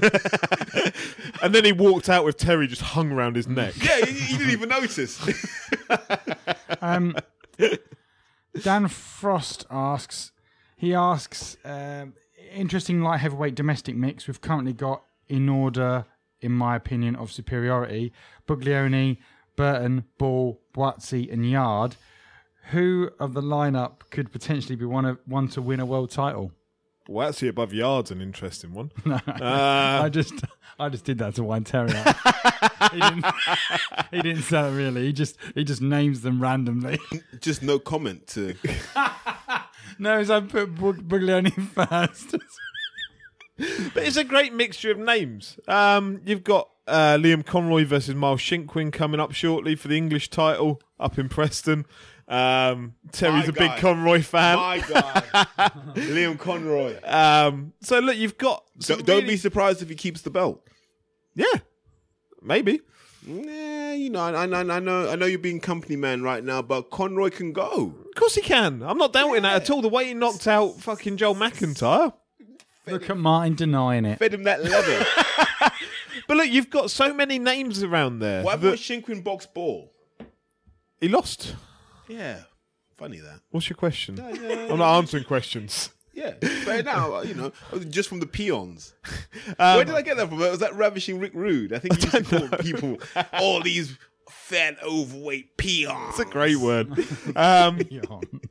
But no, Shinkwin said after that, he said, I think it was, I could fight Bull like 10 times and I'd lose 10 times. Like his style was completely wrong for me. Yeah, JJ McDonough's like, no. JJ McDonough, who's entered the Island's Last Man Standing at middleweight competition. Middle/super middle. I think they found a weight between it. Oh, God, but like, say, how did he? Yeah, Nick Quickly's gone in there, but like, so's Vladimir Beluchki. That born and bred Irishman. Yeah. No, he's classic Irish name. I don't know. I've sent him. I think Mike Perez is in there as well. Just ripped, just super ripped. Keeps getting smaller. Is he further away? But there's a good mixture of experience, names, people with different levels at the moment within the light heavyweight division. They just need to sort it out amongst themselves, really. But you'd suspect they're probably not going to for a while. Who wouldn't want to see Buatsi versus Jake Bull? That'd be a great fight to see. Jake Bull doesn't take people out like he did before he got stopped by JJ Madonna. He seems to have changed his style to a more reserved, like thoughtful style. Circumspect. Yeah. And whether that's now like a realisation that I'm mortal and I've been fucking iced on national TV, I don't know. But like, there's nothing wrong with that. He's actually using his attributes a lot better. He's boxing more clever. Like, you can do that. Remember we talked about you're either good at boxing or you're not, right? Jake's good at boxing. He's just been in the ring with guys who aren't good at boxing. You stick him in with Buatsi, who is good at boxing. All that space and all those angles he finds against guys like Shinkwin aren't going to be there. And then you're going to have to stand and fight. And that will make it interesting. Because I always say, at the elite level, there's this myth that at the elite level, you can dance around people. Look, even Ali with his dancing feet had to plant his feet down and go, nah, we'll go toe to toe. Yeah, but at some point, I suspect Hearn will start making those fights, like Bull versus Buatsi, Bull versus Buglioni, Buatsi versus Buglioni, because what else do you do with these people? Why would you hold the British belt hostage in the way you have done if you're not going to have a succession plan? Yeah, use it within the people that you've got. Okay, a couple of quick fire questions. Riku Heikler asks, Naz got a lot of credit for voicing his opinions on the Groves Eubank fight. Which pundits would you like to see more or less of on TV? I like Froch. I think he speaks well in terms of honesty on Sky. Less most of the Sky team, to be honest. There's nobody on there that stands out as being worthwhile. Which trainer, same from Riku, which trainer should Chris Eubank team up with in a parallel universe where English isn't involved with his camp? I think Chris up north that Terry was talking of earlier. 100%. Sponsored by Chris up north. Kev Morrow asks, if you cut open Joe Joyce, would you get blood or wires coming out? I think that might be in reference to his slightly robotic style that we're starting to see. But there was a brilliant short video put up by Ishmael Salas where they showed the overhand right that he finished the guy with last Friday, which it put it up against what they've been doing in the gym. And it was the same overhand right that he was throwing in the gym with Salas was the one that he caught the guy with that put him down and finished the fight. A lot of people saying like, oh, it didn't look like a fight finishing punch. Don't forget, this guy's fucking huge. huge. And like all that weight, if he's got the technique, if he's been working on that punch with Ismail Salas in the gym over and over and over again, as you suspect he has, there is going to be an awful lot behind that punch. So like people shouldn't underestimate how hard Joyce will be punching. Lots of talk. Boxing Madman asks, says lots of talk about how Nathan Gorman, how good he is. Will he be a future star in your opinion? I think he's a hard one to build. I think because his style isn't the most exciting, although he looked a lot better last night. As I say, it was the best performance I've seen from Gorman last night. It's going to come down to what they do with this heavyweight mix of British fighters. So where you get eventually together Joyce, Gorman, Dubois. You can throw in some of the veterans as well. You can bring Chisora into that mix. And when you start seeing how they all come out of that, then you can make a more educated guess. But at the moment, not necessarily for me. Another take on a question I've already asked you, but I'll give a different answer now. I don't care. It's quite interesting to see what your reaction will be. Jordan from Knockout London Mag. Good magazine as well, that. Anyone online? Could you see the World Boxing Super Series super middleweight final between Groves and Smith happen again at light heavyweight in the future? Possibly. I mean, if the money's right, again, as I say, I don't really want to see Groves go out there. And if you start building up a light heavyweight World Boxing Super Series, we ran through some of the names the other week. We probably left some out, but we got, if we could name 6 of them, there's a lot of them that are, it's a death's row of names. Would Callum Smith get to the final if he stepped up in weight? No, I mean, I'm still not sure he's got to the super middleweight one. So that's the most entertaining. Yeah, but Callum Smith's a big lad. Callum Smith is a big lad, and he does the fundamentals well. And he can dig, but there's got to be question marks. If he's not taking out that kickboxer from last night, I'm not having the argument of people, you want to ask something on the back of that. Tom Nutter asks, Smith versus kickboxer, worst pay-per-view in history? At least Pink Tyson was under £2. Yeah, Mick Hennessy only charged £2. I think people were genuinely surprised that the Sauerlands had, I guess, enforced that this is still a pay-per-view going into last night. And I think they announced last night, I might be wrong, but I think they announced that the Cruiserweight final is going to be a pay-per-view over here. Which, again, look, we give the Sauerlands a lot of praise for what they've done. We also need to criticise them. That if you... the only people that are going to have any interest in that Cruiserweight World Boxing Super Series final are true boxing fans. True boxing fans... listen to this podcast and will definitely stream it. Exactly.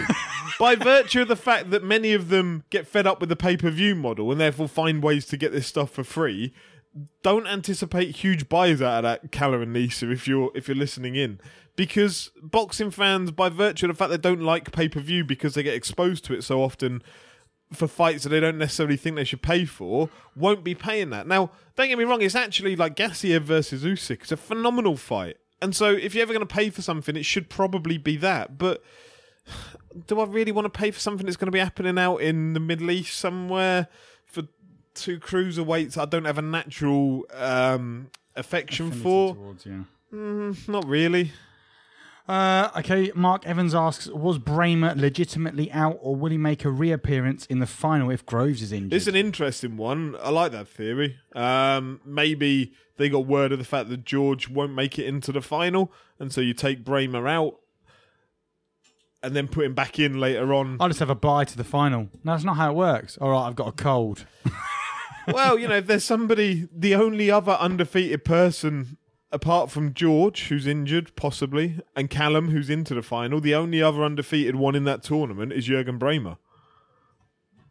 London Box asks if, after Callum's dismal performance in the World Boxing Series, do you think Joe would be better suited to Crufts? I need a bit of context on this one. No, Callum Smith, he's saying it's an abysmal performance. I didn't see it. I can't comment. Would Joe Gallagher be better suited to Crufts and training dogs than boxers? Okay, and finally we will now move on to the next gen show. Mate, are these fucking questions finished now? No, you've still got to. I've still got like 7 more to ignore. I can get you a placard. No, listen. I'm ignoring all questions, and people are going to listen to this podcast and go, "Why isn't Terry answering questions?"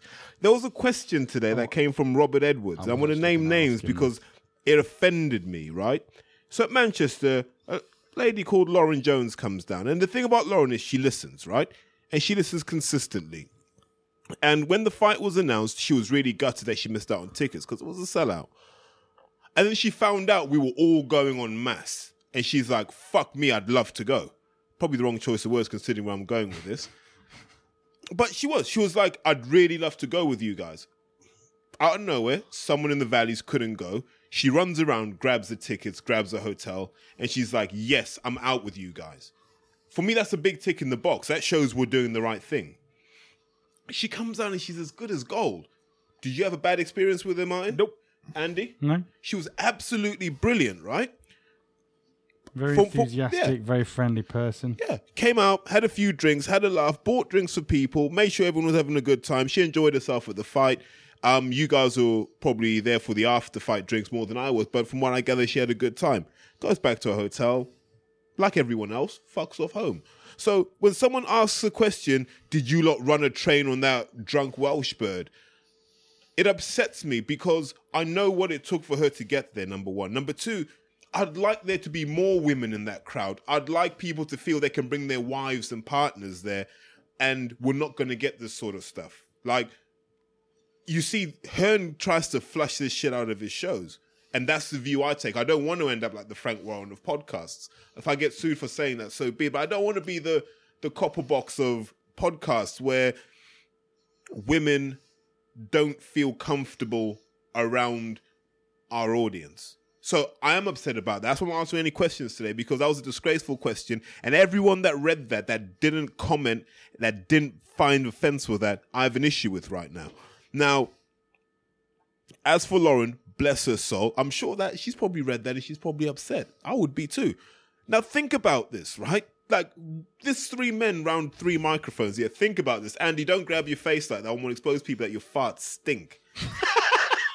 Think about this, right? If you make it hard for women to fucking have one night stands and misbehave, like, you're just fucking the game up for everyone. Do you see what I mean? Like, why make women uncomfortable about sleeping around? Why make them feel devalued for sleeping around if they choose to? Because it's theoretically us they're sleeping with, for God's sake. Like, don't constrict supply. Like, because you're a family man and you're settled down, don't constrict the supply, man. Jesus Christ. Let women be themselves. Don't judge them. Let's just be grateful we've got women coming to our events, man. That's all I'm going to say on the matter. But don't ever ask a stupid, childish question like that shit again, because I swear to God, I just won't even do this podcast. That's not what we're here for. None of us want Terry out of the podcast. Yeah, I don't know. We all want him in. But hand on heart, I don't feel comfortable with that sort of stuff because it restricts the supply. Or... Well, not even, but on a human level, imagine that was your sister, right? Yeah, I'd hate for her to be spoken about as a piece of meat every Sunday. I bought the engagement ring, Andy. So you know. But no, it was an unpleasant thing to read, and I know that it's had. I mean, it's not had the right effect on the person who was described in there, and it's an unpleasant thing overall. Babs asks, with Kell Brook and Dave Allen having over-dramatised redemption stories next weekend, has Matchroom gone full X Factor? Wow. Do you know what? There was a video produced for Dave Allen that was actually really good. Was it Chris Lloyd? Yes. That cunt blocked me. Fuck Chris Lloyd. Listen. Jesus fucking Christ. Chris, yeah? Is he ever going to stop? You're a child for blocking another human being on Twitter for no reason. No reason. What was the conversation? Of what happened? Interaction on Twitter is blocking. Never blocked anyone. No, but you get blocked. Yeah. I'm over the pain. No, but just fucking childish. So Chris Lloyd, fuck you. You're childish. What was the reason? What was the interaction? Do you know? Sometimes you don't know. Oh, okay. Like you can go back and forth on Twitter with someone. You're like, that was alright. I'm blocked by Frank Warren. I've got no idea why.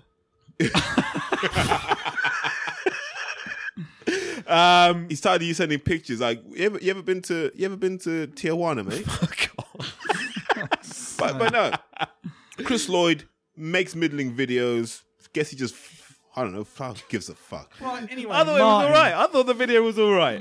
So I'm it getting covered monkeys. Dave Allen's like roller coaster. So you know we've spoken about it before. His kind of mental health issues, and after the Dillian White fight, and after the Luis Ortiz fight, and how he maybe frittered away the purses.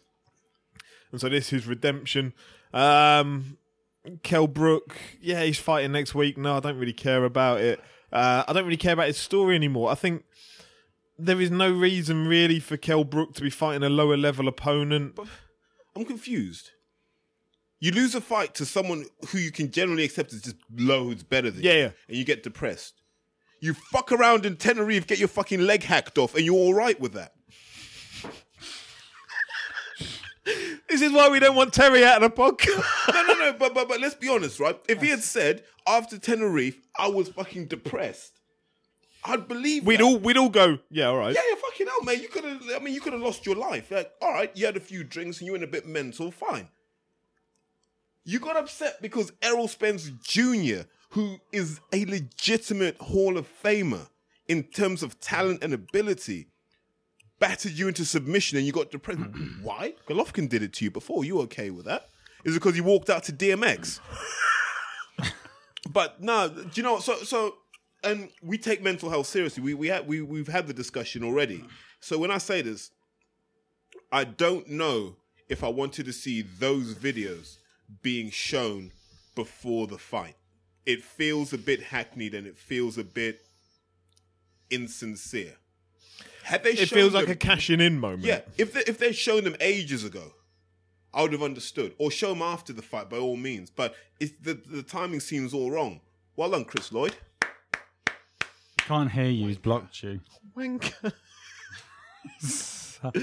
He's so full of spite and vitriol. Don't block tonight. me, man. Be a man and go, this is what I don't agree with. Don't block someone like a child. Right, okay. I'm a bit sort of struck by the whirlwind of the Storm Terry, Hurricane Terry that's just blown through the quote studio end quote. It's ruined our 48-track mixer. Yeah. Yeah, because Chris was going to provide that, wasn't he? We'll need a 96 track. Sat in his shared house with fucking Dave, Phil, and Nev.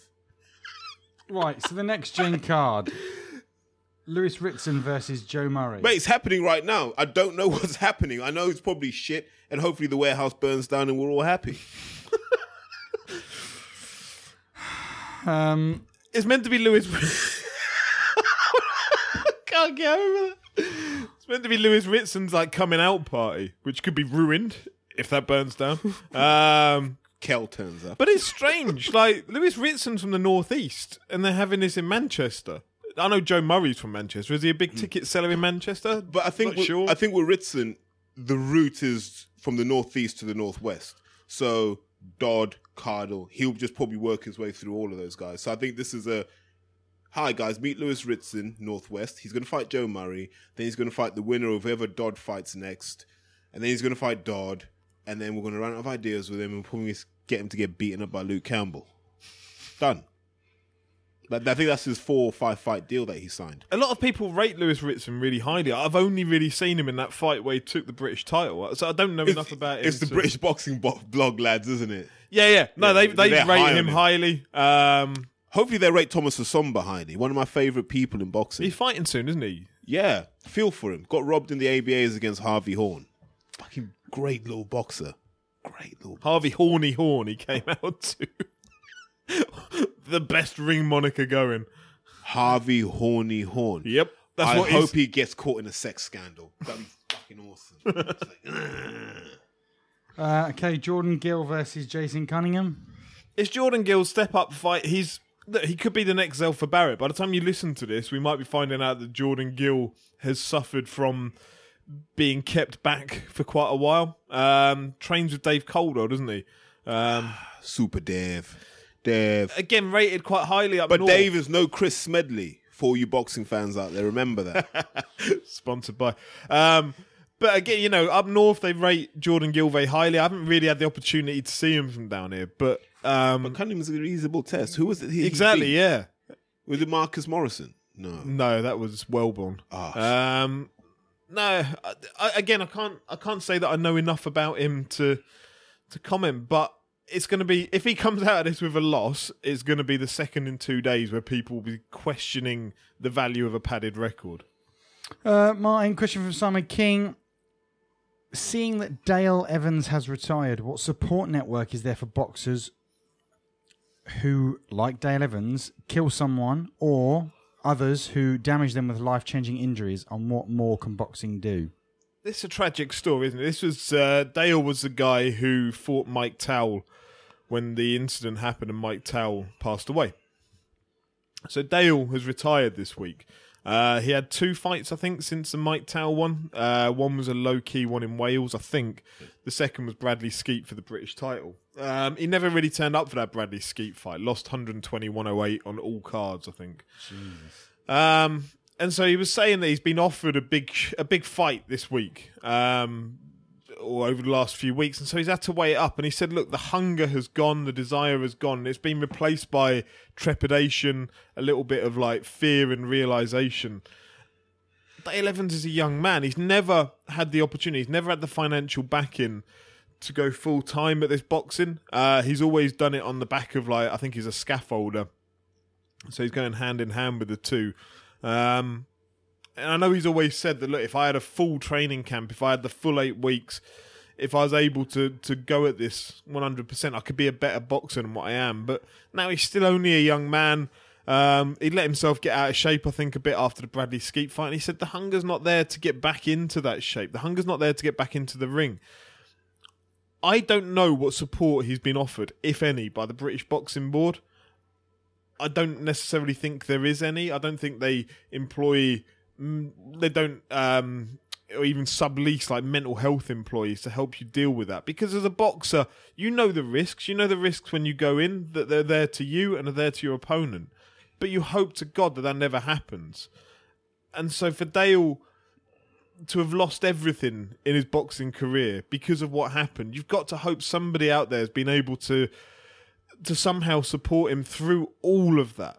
But it's tricky because we have a legacy of this. Like, we've had Nigel Benn talk frankly about how dark the times were after what happened to Gerald McClellan, and you know how he felt and how he spiraled out of control after that. Because I'll go back to something my father once said to me, and my dad comes from a fighting background, not boxing wise, but like sort of with guns. And I remember my dad used to say to me, killing someone changes you. Because I remember, you know, when you're a kid, you listen to a lot of hip hop and you think killing's easy. Okay. No. But yeah, you think, and my dad would always say, no. When you kill someone, you're a completely different person. Like, you'll never be the same person you were the day before after that moment. And I've always thought of that when I think of those tragedies. Chris Eubank, Gerald McClellan. Now we're talking about Dale Evans and Mike Towell, Chris Eubank Jr. and Nick Blackwell. Nick Blackwell, sorry. And then the whole Groves Goodneck thing. All of these tragedies have to take a toll because it's a very powerful thing, powerful scenario you end up in, and we don't do enough. There's a reason why Harold Bomber Graham is struggling mentally. I think boxing's this really tough sport where, especially at the top level, you go from being up here in lights, someone special, and we all assume that fame equals money. And 10 years down the line, you don't have the fame, you don't have any money, and you're there going, what did I do all of that for? And it's those massive contrasts in life outcomes, I think, generally cause the struggle in boxing. If you ever need to know more about that, get the book Dog Rounds by Elliot Wurzel. I don't know if you've read it or not, but it basically, he goes and speaks with people from around the world, boxers that have killed people in the ring. And he catches up with them like years on, talking through. And with some of them, he goes back to the scene of the... I was going to say scene of the crime. It's not a crime, is it, of course? But I say that metaphorically. Scene of the incident. The scene of the incident. And like they talk through how it happened. And it just highlights the different ways that these people deal with it. But all of them are struggling with it. I certainly think that's got to be the case in boxing, more so than any other scenario. On the back of that, from last night, up on the Steffi Ball show in Doncaster, which was Scott Westgarth, who was fighting Dex Spellman, I believe. Dex Spellman, yeah, and beat him, but then was taken off to hospital shortly after it. And I don't know what the situation is with it now, but just everybody listen to this, like, I'm not a religious person, I believe in God and all that, but just have him in your thoughts, because it doesn't sound like it's particularly great. So look, all of our thoughts are with the Westgarth family on the back of that, because it's horrible. As I said earlier, you know the risk. Boxers know the risks when they're going into that ring, and as much as you might see the pantomime hatred between boxers before a fight, none of them want anything to happen to their opponent whilst they're in there. They want to win. They want to leave that person unconscious, but they don't want anything longer than that. They don't want anything that's going to stop them from walking out of that ring of their own accord. Yeah. So we all wish Scott Westgarth the best. But from what you heard about it, Curtis Woodhouse versus John Wayne Hibbert was meant to be headlining that event. Never took place because the medical team went off. So look, I hope they've taken everything that they can and given them the best opportunity to get through it. So thoughts to all of the Westgarth family out of that. And just from a casual's perspective, I just say this to any boxer out there: why the fuck would you get in a ring? I never understand it. Why the fuck would you? What people said to me in the past when I was in the army and they were trying to get me to box. They were saying to me, I was always a fitness fanatic, and all my mates boxed, and they were trying to get me to box. And somebody said to me once in the bar, I think it was one night, he went, "Look, mate, don't ever get in a ring if you don't want to get punched in the face." And I was like, sound advice. There you go then.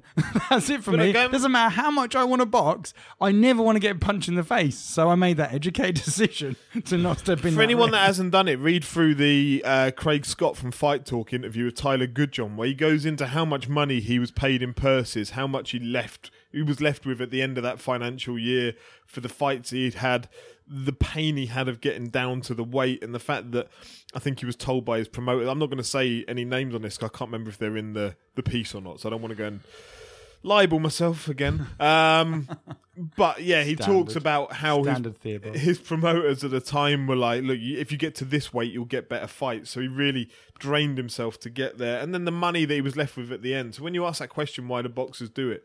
Tyler Goodjohn now is one of these people at the moment is like, he would do it for the love of the sport and because he's done it from so young. That's just why you do it. Why do people play Saturday afternoon football when you know you could break your leg and not turn up for work on Monday? I know it's not the same levels of severity, but yeah, there are risks playing football involved. And not going to work. That sounds positively awesome. Okay, moving on to VIP McKinley. Although I mean, given that we've had another event now and lots of people have turned up, I mean, and David McKinley wasn't there. He was still the first. Why do trainers such as Tunde do pads in that Mayweather style of tip-tap versus more traditional pad work?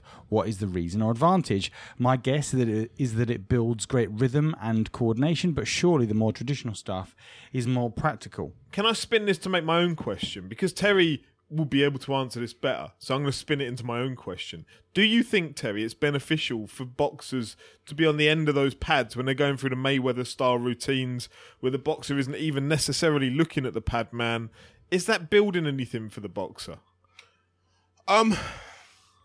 Let's roll back. If you go to the 1960s, none of the great boxers of the 60s would have used pads, right? Simple. Wouldn't have done. It would have been a relatively simple session. You do your skipping, your calisthenics and all that stuff, your bag work, your sparring, right? And your runs. And that seemed to be enough for boxers who were half decent. I think you look at the development of pad work from like the late 70s, early 80s. I know Emanuel Stewart was one of the pioneers of using pad work. And in his day, it was just two big fucking cushions on your hands that you work with the fighters with. And so generally, you developed your own flavor of pad work, right? But it was essentially, look, this is a chance I get to see you go all out in the ring without having to spar you. That's what pad work was initially about. Fast forward a couple of generations of trainers, and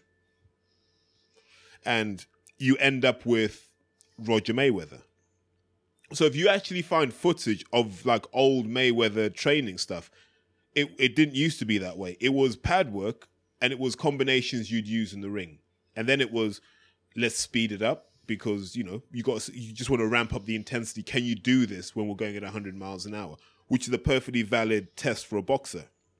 And then it sort of evolved into, we can just do this now, almost like just through just quick signals, cues, we can now just run a continuous sequence of this. But you have to compromise what you're doing, so it's actually, so you can learn the patterns. And it looks good. Let's be absolutely clear what this does. It looks good. It looks great on Instagram. When you post it up and go, look at what I'm doing with my personal trainer, it looks absolutely brilliant. But you can't execute that in a fight. You can't execute it in a fight. No one can execute it in a fight. So where's the value in that? No, it's not that it's none. For me, it's that same thing as, when you watch Barcelona finish their training and they'll do their real rondos, won't they? And let's be honest, a fucking rondo, that's not really going to help you win the Champions League. But what it is, it's a bit of fun and it's a bit of skill. That's what a rondo is. And this Mayweather pad work it's a bit of fun and a bit of skill. The real work is done elsewhere. Imagine it, 97% of your work is done elsewhere. And the 3% is all the kind of the fun shit you see boxers doing in the ring. Like when you see Adam Booth doing the 2-pad routine. Really, that's just for social media. That's just to say, look, this is what we're doing. It's just a laugh. So let's think. Who have we seen make this Mayweather pad work actually work for them? Anthony Yarde looks good doing it, but Anthony Yarde is quite a bread and butter boxer. If you actually look at the way he attacks, it's more Roy Jones than Floyd, because Floyd was always, especially that latter Floyd that everyone copies, right hand first, which opens the body up to shovel the hook in. Anthony Yarde will lead with the hook, which Floyd didn't do except in his pretty boy days. Then he wasn't doing the so pad much work. of what Yarde does is the polar opposite of those pads. Yeah. In terms of he's loading up on power shots, not tip-tapping his way through a fight.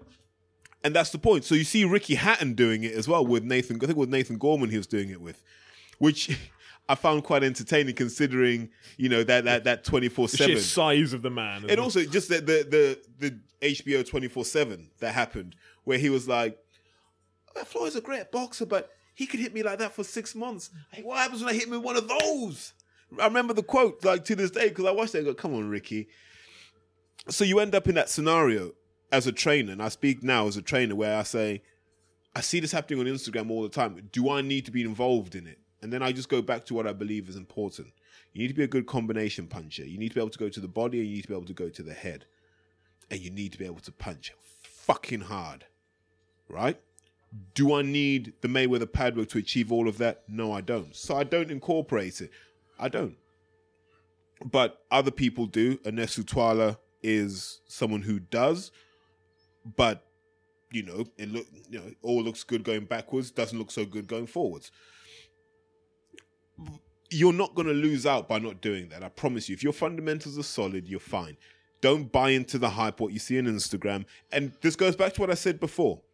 All the stuff that we'd love to see in boxing, in terms of video content, is the stuff that the grey hair and tracksuit brigade like to say, what goes on in the gym stays in the gym.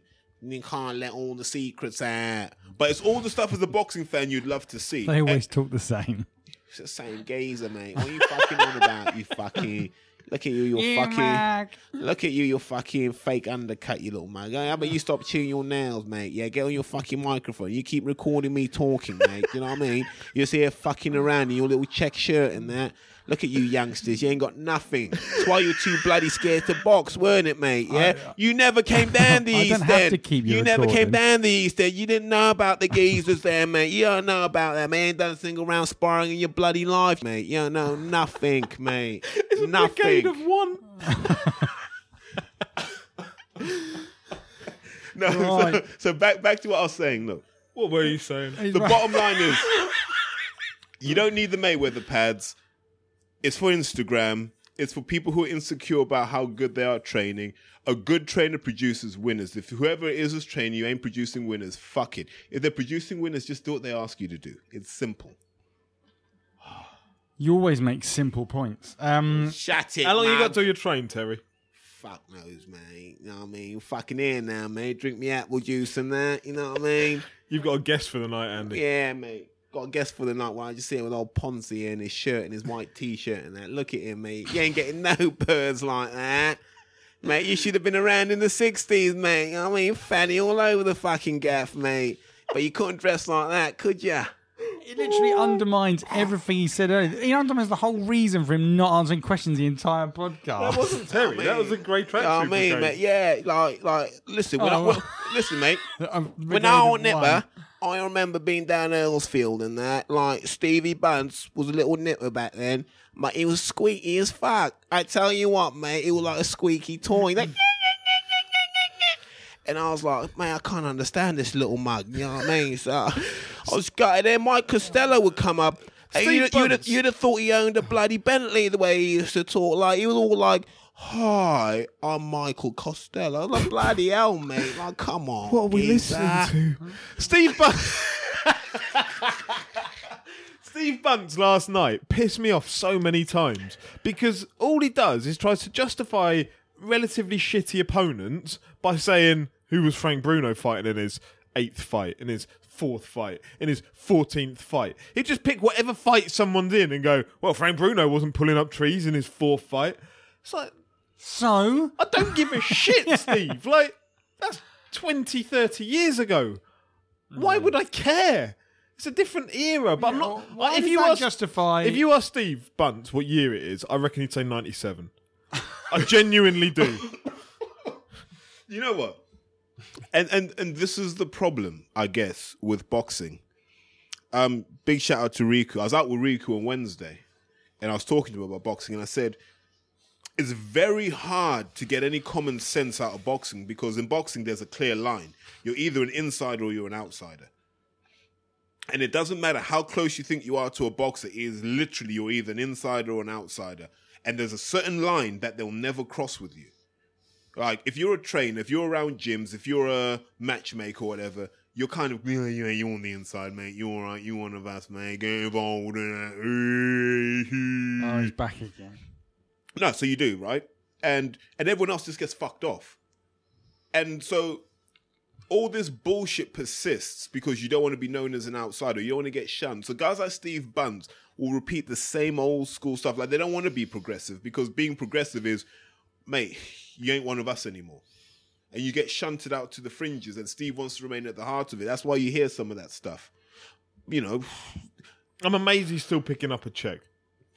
Mate, the guy's skilled at finding ways to pick money up. Like him and Ronald McIntosh. Do you know what? You could stick them in the middle of the Sahara Desert, and they'd bullshit their way to an income.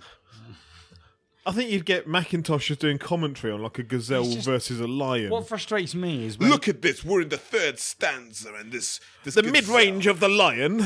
Well, the lion is best at close range. The claws don't extend that far, whereas the gazelle's better at long range, where it can survive. He's on the back foot. Have we gone on enough? What time is it? I have no idea. 9:15. right. I need That's to that ask train, miss. We got 15 minutes till the next one. these David Tarboy, these Superfly cards are going to live long in the memory. Don't care, children. Shut up. Bear- Sorry, no. Take that back. I take that back. You're not. Bearing in mind, what is the point of Calify? Is the overriding? Right, that's it. All these flyweights are out in America on these Superfly cards, beating each other, like taking losses, taking wins, world titles being exchanged. Here, there's a shocking scorecard. People are like Shisha Cat, Kit Kat, whatever Nesta Gibbs calls him. Apparently, he didn't beat Estrada. I don't know. I haven't seen it, so I can't comment. Which makes me an absolute casual. I appreciate. He didn't look as deadly as he did against Chocolatito. So, but look, they're all out there fighting one another while Calify's at home. He's just preparing with Charlie Edwards, preparing for a fucking Charlie Edwards fight. Like, oh come on, we don't need to see that. Well, actually, it's gonna at some point end up on a Joshua undercard that no one will watch anyway. So. Adult babies. John Moore. Casual question. What the fuck is going on with the WBC super middleweight belt? What has Smith been parading around? That is on Benavidez, the proper one. Callum Smith has the WBC Diamond Belt. Now, the Diamond Belt, they're only meant to bring out for certain fights. So Linares versus Crawler had the WBC Diamond Belt because it was a unification. I think that's the rules. They're meant to bring it out on a unification fight. For whatever reason, now Callum Smith was meant to fight Andre Dirrell a fair while back before the Super Series. Didn't happen, and he ended up being given this Diamond Belt. No idea why. No idea. Andy Scott says, there have been a few notable fights recently that have had split opinions on scoring. Canelo, Triple G, Fury versus Parker, Groves, Eubank with I don't know where that came from. Split as in only one man was cleaved from the masses. It was only Andy Scott, the knobhead from The Observer, and the fourth judge that had no idea what was going on. Yeah, he just Terry's putting his coat on at this point, so let's... A wry smile. What changes would you make to how the fights are scored by judges? I can't. I'd let Andy Scott score everything. Yeah, let him do it. No, I don't know right now because Terry's putting his coat on. I've got to give him a lift to the train station. Okay, then last one. Shaz, a.k.a. Boxing Nut, says, thoughts on top boxer Sadiq, innovative behind-the-scenes video diary blog. Only saw that this afternoon. In the window. Talented boxer, doing all the right things, should be a star, will be a star, got a lot of time for him, so I'm slightly biased, happy to admit that. But Umar Sadiq, get behind him. Only saw that this afternoon. Fantastic documentary, little thing in a couple of days building up to the fight. The thing that I took away from it was how professional his preparation is. So his team get him a hotel the night before the fight. He lives in London, from what I understand. Somewhere London-based. Terry, you can probably say yes or no. East. Yet they still get him somewhere to stay the night before. So he's got his team and the SSM, Worldwide Management. They seem to do a phenomenal job with him of making... When you see Hearn used to talk about taking fighters over to America to put them on undercards early on so they get that preparation for big fights. That seems to be how they're handling Umar, is that they're preparing him for later on down his career when he may be having a requirement to stay overnight somewhere the night before fight, is you build that repetition now with him. And I think they're just doing a really good job. That documentary, if you get 15 minutes to see it, Shaz makes an appearance. It's a really good little watch, and I think people will enjoy it. Okay, last one. How long after Wilder defeats Ortiz will Hearn remind us all about AJ's ticket sales? 1 minute. It's good. Right, thank you very much for listening, everyone. I hope you enjoyed this week. We will Apology for the rush ending, but Terry's now got his coat, hat and bag on. We're out of here.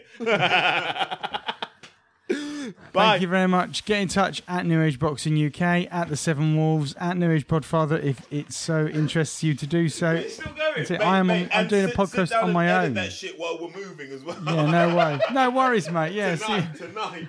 Thank you very much for listening. Bye. I see going out the door. He's going.